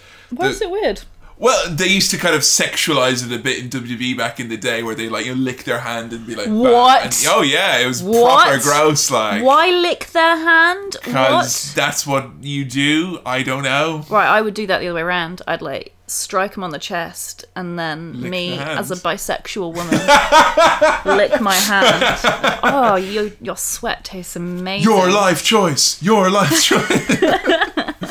But yeah, he chops her, and it's so interesting because the crowd are kind of oh, they're not sure. They're how never to more react. evident that there's a mainly male crowd, because if there were mostly women there, they'd be fucking on fire. Because any person with breasts knows that if you get hit in them, it fucking sucks. It's so sore. It's so fucking sore. That's so sore. Why she spat on him, I'm assuming. Yeah. See, that's the thing. You can use things like that in a non-sexualized way to make, William Regal was saying, if you can empathize with the moves, and that's the trouble. The average person without breasts isn't going to be able to empathize with the fact that if you get hit in the tits, it fucking sucks. She does the balls plex, the innovative maneuver, into the Mrs. Gargano escape. It really feels like the last sequence here, you really felt like either of them could have won it at any second. Trent does his finisher twice, the Dude Buster, to put her away. I fucking adored this match. You know, I'm sure there are better intergender matches out there, and ones that people would say are more epic or, you know, more of a story being told, but I just like this from the fact that this was the first intergender matches I think I watched where it was just playing on some of the tropes, but it wasn't like, they didn't make it weird. It wasn't weird. This was the least weird intergender match I think I've ever watched. I think I would show this to a lot of people who are like, yeah, I liked it in theory, but I feel really weird about it. I think watch this one and it's kind of like, yeah, we address the size difference, we address the speed difference, we address a lot of that, but it's incorporated in a nice, healthy, wholesome way. I really like this match. It made me really, really, really want to see a match that was on not that long ago, was Pete Dunne versus Satomura. Oh, fuck yeah. Very, very terrifying Japanese female wrestler. Similar heights as well, aren't they? Yeah. And Pete Dunne actually, he kind of chipped in a bit with the whole intergender discussion because like, obviously people pointed out that he's fighting her and she's a woman. And he was like, you know, anyone that thinks that that's going to be some kind of easy match for me is obviously very stupid. Like, she's so fucking strong and scary and skilled. It's going to be interesting to see the wrestlers who kind of embrace this. Because if you're talking about PWG and being at the forefront and, you know, being like, here's that hot new style that's going to be coming into flavour, bold take for 10 years' time, you're going to have intergender wrestling on WWE. Absolutely. I think when Vince dies... Yeah. I don't... Honestly, while Vince is still involved with WWE, I don't want intergender wrestling because, like, what were you saying about the fucking licking your hands and touching people's boobs? I think that very clearly means that we need to maybe keep a bit of a distance until we've all grown up a bit. Yeah, I mean, I don't think even though his mind is probably still there, I think he is smart enough to realise, like, not to present it like that. No, but even still... There is a long way to go before I think I'd be comfortable with them doing it. It's women's writers is what you need. Yeah. You need some women who can be in there and provide a voice that will make it... Like, the last people who should be coming up with stories for a man fighting a woman is a room full of 30 men. Yes, exactly. It's literally... Yeah, you know, who've all fought men as their jobs exactly. for years. People who have spent various parts of their life in one way or another pretending to fight other men and not women. And... pretty much will have the experience of that not being the norm. It needs to be changed, and the change is going to happen on the outside of the WWE and then get assimilated inwards. I kind of like, it seems at the moment they're kind of doing it very slowly in very controlled environments, which I think is quite smart. Yeah. So at the moment, the only real instance we've had in WWE in recent years of like intergender wrestling is Ronda Rousey and Triple H obviously being involved. We had some teasing during the mixed match challenge of, you know, stuff is going to happen, or like what's the big, you know, I saw like when Charlotte did a few times in her matches where it's kind of like, well, what's the big deal? Fight me then, you know? Yeah. And it's kind of, I can see where this is going in a few years' time.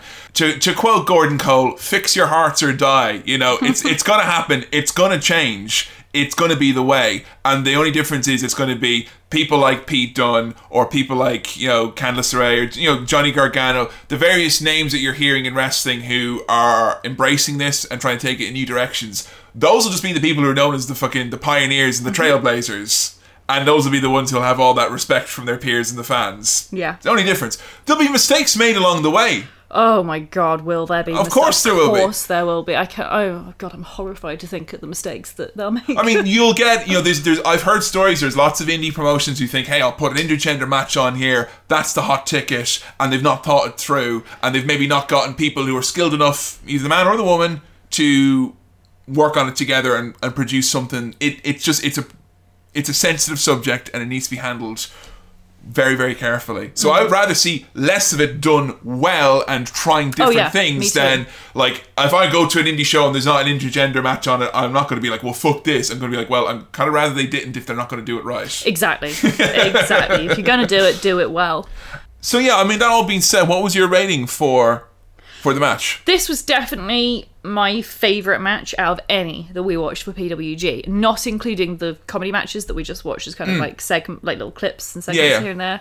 I gave this 3.5 stars. I thought it was really, really good. I thought they were both very obviously skilled at putting across the story they wanted to tell, and I feel both of them came across really well. I think, we'll look back at the stuff that Candice LeRae did in PWG as being kind of like pivotal first steps, like in a style change or whatnot, because I think that she's fucking incredible. I was so impressed. I've seen her a lot. I've seen her wrestle a good deal, and I think that was the most I was impressed by her. I just thought it was really, really great. No big story going into it. It was just her and Trent in the ring, and they told an excellent story. But that gets me on to another thing, and something that you asked me, and something I really, really struggled to answer.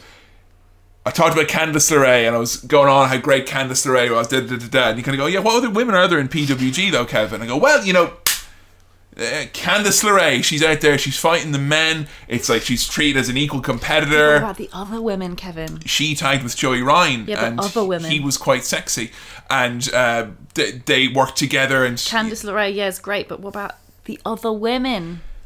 Why aren't there other women in PWG? So there aren't other women in PWG? Because there's been none so far that we've watched. There have been other women in PWG. Okay. It's not used frequently at all, with the exception of Candice. I don't think there's been many, if any, women at all in the last 5 or 6 years. I'm really worried about what the reason is that they've... I just know it's going to be really, really stupid. I can't tell you if there's a definitive reason. What there are some snippets of information that kind of turn my stomach a bit in some ways and make me a bit disappointed, but it doesn't leave me without hope.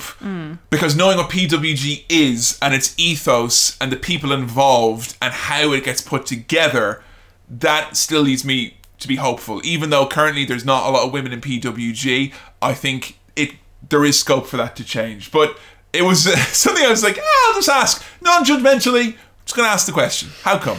And you know what, it's not just them, because a lot, until very recently, Progress had no women's division, Ring of Honor had no women's division. In Japan, you don't get women on New Japan, but they have their own separate leagues. So a lot of companies may view themselves as being, well, this is just a men's league. This is, we don't have women's wrestling here. It's not our brand or style or whatever. But as soon as I asked the question, the first 3 or 4 comments I got were various reaction gifs, including Andre the Giant's eyes getting very big, or various groups of people dropping cups and going, oh God, as if we had asked some sort of forbidden question. The ultimate taboo. Someone said, if I remember correctly, they booked a women's match once and it didn't go down so great, and therefore Super Dragon decided no more women's matches. Oh, well, there you go then. Fantastic. Isn't it great that one woman can represent all of women? No, it was two women. Wow. Well, that represents all of women plus the world over then. Now, there was a clip I found. He did an AMA. I think it was either an AMA or just a live Q&A that he did a while ago. He was asked, this is 2012. And keep in mind, 2012, mainstream women's wrestling was viewed as like... women's wrestling got bumped off of WrestleMania that year. There wasn't even any women's wrestling on the card. What? Yeah, so that was kind of like where it was like, we sexualized women in the early 2000s. Now we're bored of them. Now we can't sexualize them, so you're just not going to see them. And when you do, it'll be for 1 minute matches. Real dark ages stuff there. So I'm not supposing this is anyone's viewpoint in the company now, but this is a quote from Super Dragon in 2012. Question was, will there be any more intergender matches at PWG shows in the future? And he said, doubtful. I haven't liked any women's matches in PWG ever, which makes it hard to figure out what to do with Candice nowadays. Now, that's kind of silly thinking that some of her best stuff has come since 2012. Yeah. He has said in the past that because of the cost and expense of paying for flights and stuff like that he's only going to put on people that he knows personally will have incredible, amazing matches, and that there hasn't been enough women that have been put forth to him as being able to have matches of that style. Now, someone said here, hell. It's rubbish. That is total rubbish. That's a haven't got news for you answer if I've ever heard one. I mean, it's not hard to book a woman on your show. It's bloody not. Now, some of the people chimed in and thought what the problem might be is that they viewed that, because PWG is kind of like the fine wine of wrestling, and if you squint very closely in most shows, you can see Dave Meltzer, the one-man ESPN of wrestling, there in the background taking notes, and he usually rates PWG very, very highly. Yeah, but notably doesn't really like women, does he? American women's wrestling, he has historically not been as keen on. He's given 5-star matches to Japanese women's wrestling quite a lot, and I will say, in Dave Meltzer's credit, he was one of the main reasons for Joshi wrestling and women's wrestling in Japan getting any sort of attention and play over on this side of the world. So he deserves credit in that sense. And he'll always say that good wrestling is good wrestling regardless. But people have said that because they think that PWG might be precious about their match ratings, that if they put on a women's match, it's not going to get rated highly, because Dave doesn't rate women's wrestling highly very much ever. Even the great stuff you see in NXT, he's very cautious to give a lot of praise to. He's praised the likes of Sasha Banks versus Bayley and stuff like that in the big matches and whatnot, but traditionally speaking, he wouldn't be as keen on. So some people think that maybe that's why they don't do it, because they're worried about their average star rating going down or something that's like so that. punk rock. Wow, that's so cool. That's total fucking bollocks. Like, it's that's so fucking cringe. I'm sorry, but like, if you're this cool punk rock company, why do you care about what Dave Meltzer has to say? The most mainstream journalist in wrestling that exists. He is, and I mean, it's like, I don't even know if I know he's always at their shows, and I'm sure they love the publicity, I'm sure they love the praise. I don't know if that is like, oh, we can't do a women's match because of what this journalist might say. I don't really feel like that's, given how much freedom the wrestlers are supposedly given, I don't think it'd be like, oh god, don't bring any girls in here, we'll ruin what we've got going on. Like, Joey Ryan is a big proponent of intergender wrestling. He's the reason Candice LeRae was in there. Does he not know any other women? Does Candice not know any? I mean, she's a fucking incredible wrestler. Why not ask her if you can't find any women? So I don't know if you can necessarily lay the blame at the feet of one wrestling journalist or one booker, but there's definitely a problem there. And I think, honestly, hands up, I couldn't say I'm very, very happy when I found out that's the approach to women's wrestling. And you've got a lot of female fans in the audience, a lot of people on Twitter. You have a female fan base, PWG, and there are incredible women's wrestlers out on the indies. Go to a Pro Wrestling Eve show, you'll see plenty. Go to a Progress or a Ring of Honor show, they've got women there too. Why don't you? You know, that's weird for me. Yeah, and honestly, the fact that they only have one woman as well is so, like, that almost makes it worse for me, because it's so othering. It's like, oh, Candice LeRae, she's one of the good ones. Well, the gimmick is she's a woman, you know? Yeah, but like, that's so fucking condescending to women as a gender. Like, she's a fabulous wrestler, don't get me wrong. She's awesome. But there's plenty of her ilk out there. Yeah, you're really fucking trying to suggest that there's only one good women's wrestler out of all of humanity? You're just gonna fucking land that sexist comment there and leave it stinking like an old fish? I mean, are there bad women's wrestlers out there? Of course there are. Are there bad men's wrestlers out there? Of course there are. The only difference is there's more of them, because there's more male wrestlers than there are female wrestlers. There is a disparity there. You could figure out how to get one fucking match on there. It makes me sad when I hear about the big argument that's happening with women's wrestling at the moment, is people thinking that other women are undercutting them by offering to fly themselves out to be on shows.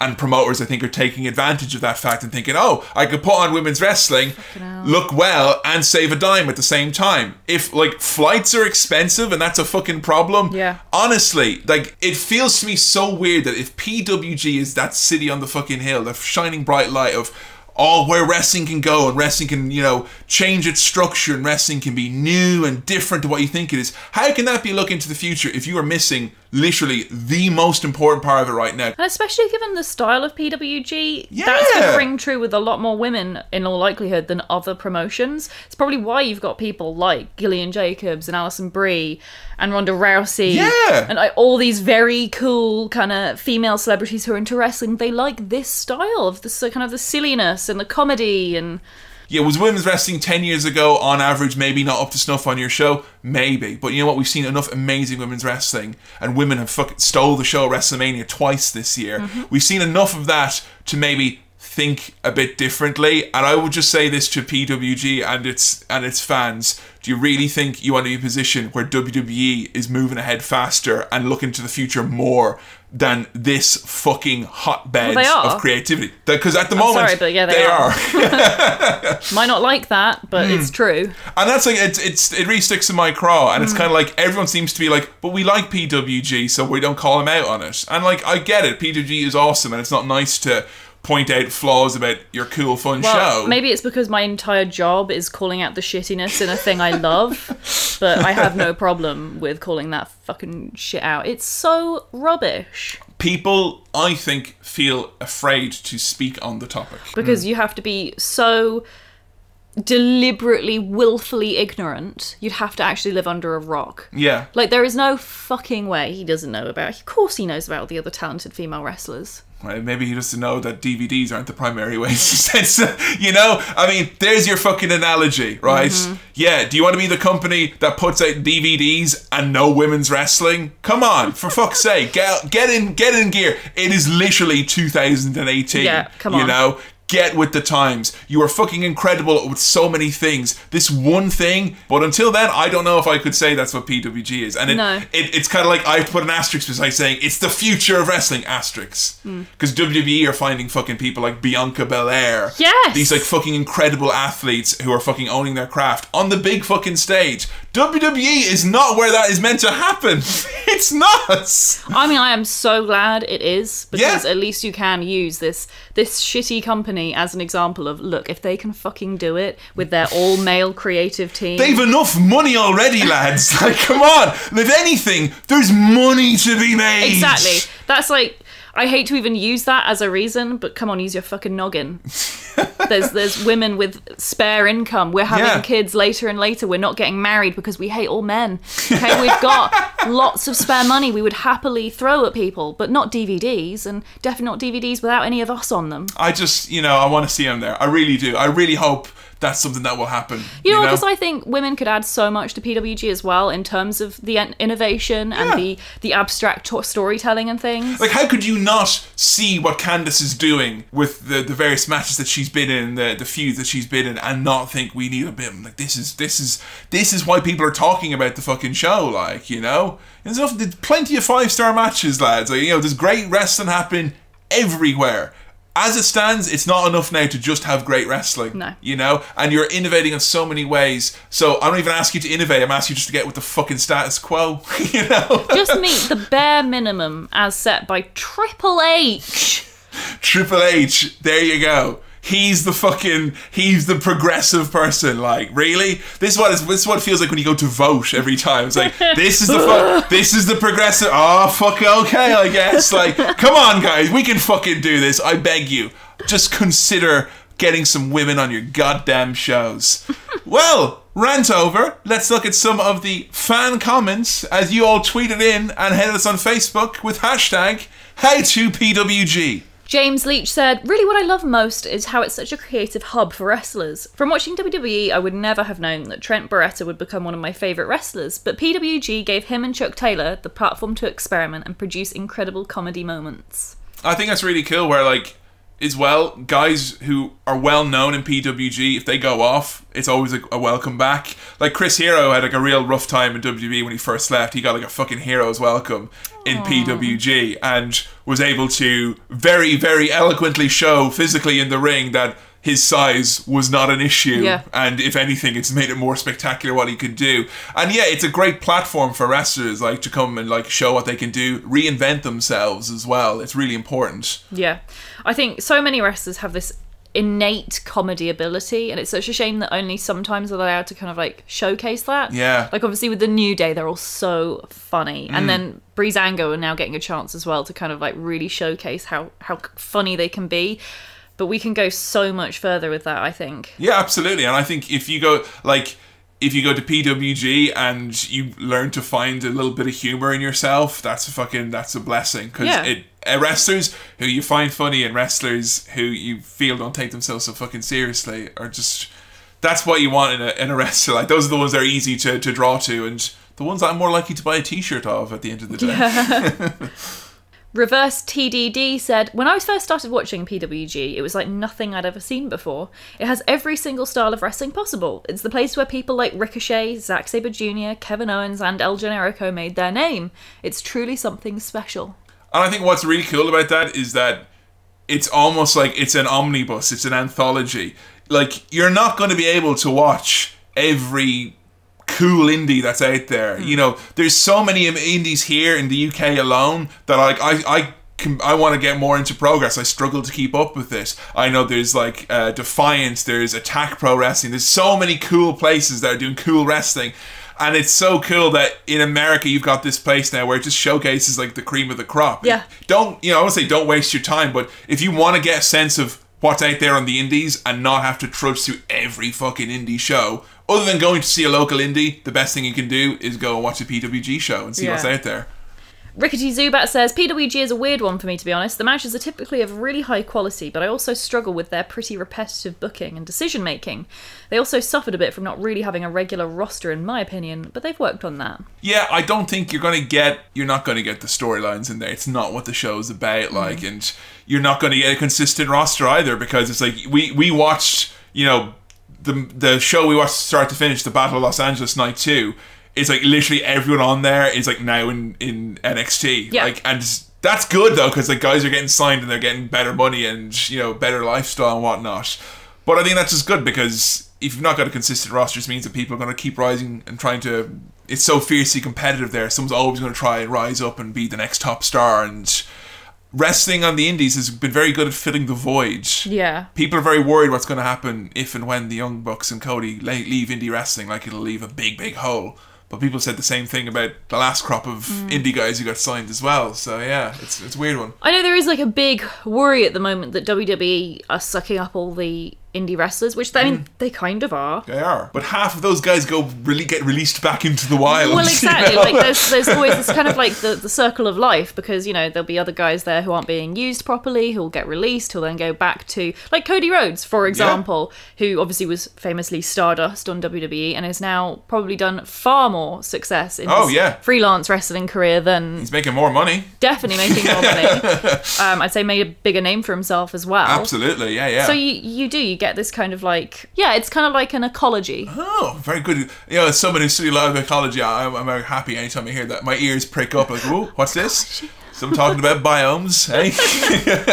But I mean, it's true, and there's always so many talented wrestlers as well who don't get picked up by WWE because, you know, maybe they're too out there, they're too innovative, they're not what they're after just at this moment in time. And they'll never sign Chuck Taylor anyway, so you'll be grand. So yeah, I'm not too worried yet. Yeah, I think if it comes to the point where PWG can find people to fill out their show, well, that would be very, very shocking. I mean, they're yet to have any women on there, really, other than Candice, so... I'm definitely not worried in that respect. Yeah, they'll be fine. There's plenty of people out there. Maybe we should hire a few more of the men, and that might make them think, maybe we should fill out this roster with the other 50% of the population. Oh no, we've run out of men. What other things are there out there? We could try wrestling dogs.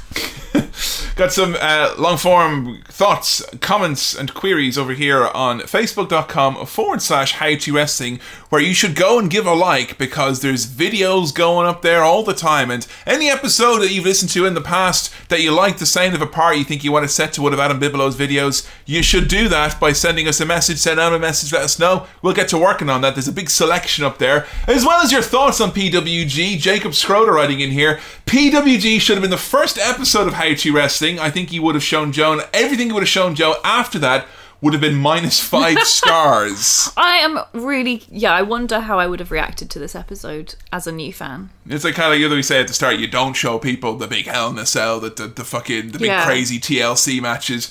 I would extend that to don't show me a Young Bucks match until you know what the thing is that they're subverting. Don't show them the subversion. Anthony Peters here saying, PWG is one of those things that it's hard to compare to in any similar endeavour. PWG is in format the same way as any other wrestling promotion. It is much like Bebop Jazz is ostensibly the same as Big Band Jazz. Oh, I wish I knew more about jazz.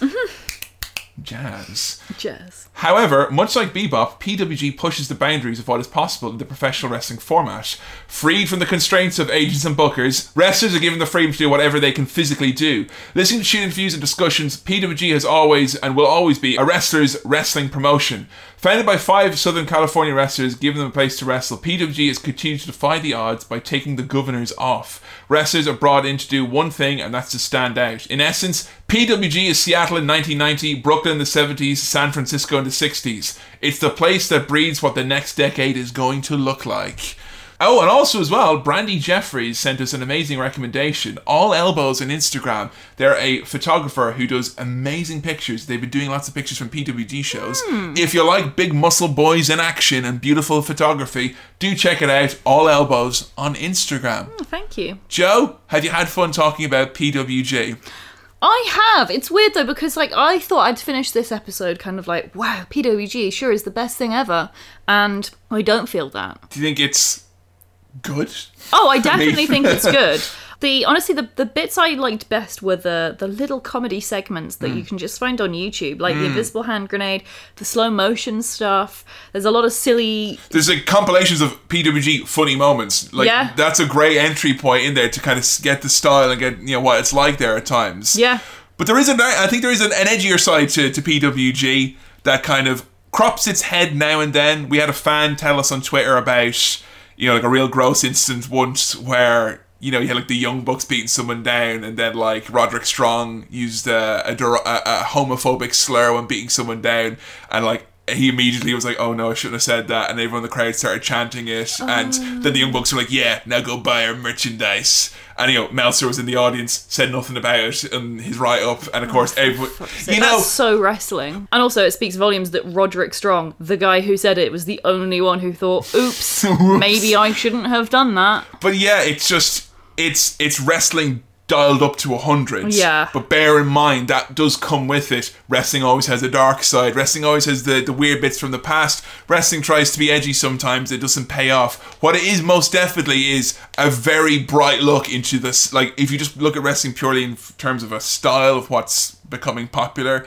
and male wrestlers who are going to become big names in the future, if you like the feeling of seeing someone from NXT blossom and do well on the main roster, it's like that times 100 when you see someone from PWG or from the indies get signed and go to NXT and do well, and then get signed onto the main roster. So there is like quite a rewarding investment of your time by watching PWG, I think. For me, it feels a lot like the modern day ECW, and I'll be interested to see if I still think that after our ECW episode. But like, in the fact that it is considered to be very innovative, a bit out there, not everyone's cup of tea by any means. Some people think it's even ruining the industry. Yeah. Which I'm sure they said the exact same thing about ECW. Absolutely. I'm sorry, I thought you were talking about ECW. Oh no, I was talking about PWG. But that's the point. It kind of applies to both. PWG is quite polarizing, and even though maybe it's not polarizing for our fan base, wrestling fan base at large, you're gonna get real extremes at either end. Much like in ECW back in the day, you either thought it was the greatest fucking thing in the world or it was the biggest piece of shit ever. Yeah. It feels to me that there's no one in the middle in there, and I just think it's not this thing that's destroying wrestling. It's not. No, it's not. It absolutely isn't. It's the future of wrestling. It is the future of wrestling. But it's not perfect. No. And that's not a knock on it. Nothing in wrestling is perfect. There are issues. Can it be better? Absolutely. Will it be better? I am absolutely hopeful that it will, because there's enough amazing people involved in that company that's why I'm confident that it's not a company that I think is going to close itself off to the onslaught of time. They very much have to think on their feet. I just hope they do it a little bit quicker at times. But we've had fun talking about PWG. You've certainly seen some great matches. You've certainly seen some innovation, but next episode, Joe, it's gonna be a challenge. Yeah? I hope it's got some women, because I feel like I've been let down. I need some women in my life. And it's that moment that Kevin realised the timing of the next episode, as it pertains to the treatment of women, may not have been so great after all. We're doing Vince Russo next. Oh, fucking hell. What do you know about Vince? You don't want me to do this podcast, do you? You're full time now, Joe. Now we get to do the spicy topic. Sandman! Vince Russo! Let's get all the real spicy takes here. Like, basically, ECW. Yeah, you're getting the real high-end stuff here. Vince Russo. Some consider him to be a creative genius. One of those people is Vince Russo. He is considered to be one of the most polarizing, controversial figures in the history of wrestling. Some say that he killed wrestling. Some say he killed entire organizations. Some say that he set a tone that dragged wrestling into the muck that it never came out of. Some say he's the reason why they're a wrestling fan. He's the reason I became a wrestling fan. His style is definitely something which will raise strong emotions from the How-Tuniverse. Oh, I'm nervous. We are going to be talking about Vince Russo's career, his ethos, his style, his approach to writing wrestling, and a little overview of his role in various wrestling companies, from WWE to WCW to TNA and to his own podcast network. We're going to have a little bit of an analysis of Vince Russo being in the public eye when you are a non-public figure in wrestling. Wrestling. I mean, what info have you got on Russo so far? He's popped up once or twice very briefly. Yeah, I don't know much about him because I think the first time he really popped up was in China's episode. Yes. He obviously spoke at great length after she died about the injustice that was handed to her from WWE. And then, of course, he popped up in War Games randomly, dressed like an ice hockey player for some reason. Yeah. All else I know about that is, I think I've mentioned it before on this podcast, is that fantastic video, which I know we always mention, of Vince Russo's highs and lows from the Ashura podcast. Yeah, you see, the thing about that is I'm going to stand here and if I'm going to say I'm going to do a balanced, fair, even-handed account of Vince Russo. No, you obviously don't like him and he hates you, so... Well,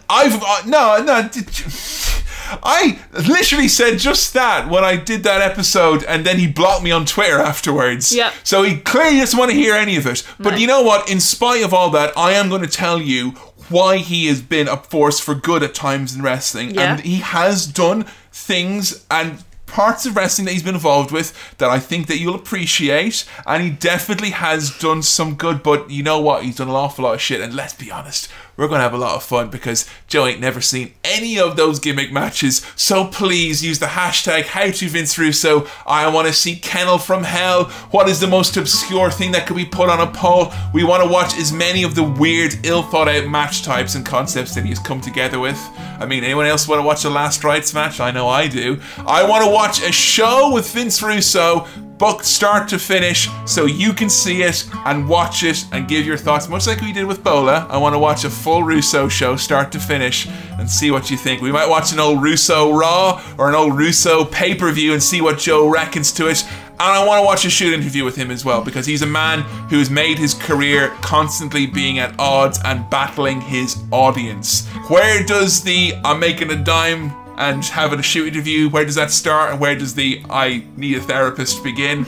Only you can be able to tell us as we try and delve into the mind of New York's own Vince Russo. And I will say as well, special shout out, I've never listened to his podcast because he blocked me on Twitter. I wasn't able to listen to it, so I couldn't get the links. If you're someone who has listened to his podcast, I have heard rumblings of spicy, in inverted commas, takes and some cases of him saying some not so nice stuff, often for a controversial headline to get him a go around on the news cycle. Right. If you are a listener of his podcast, I would love to hear your thoughts on what the tone is. So let us know your thoughts on Vince Russo. Joe has turned a deathly pale as she realizes that the next couple of weeks are not going to be much fun. It's alright, huh? Be alright, huh?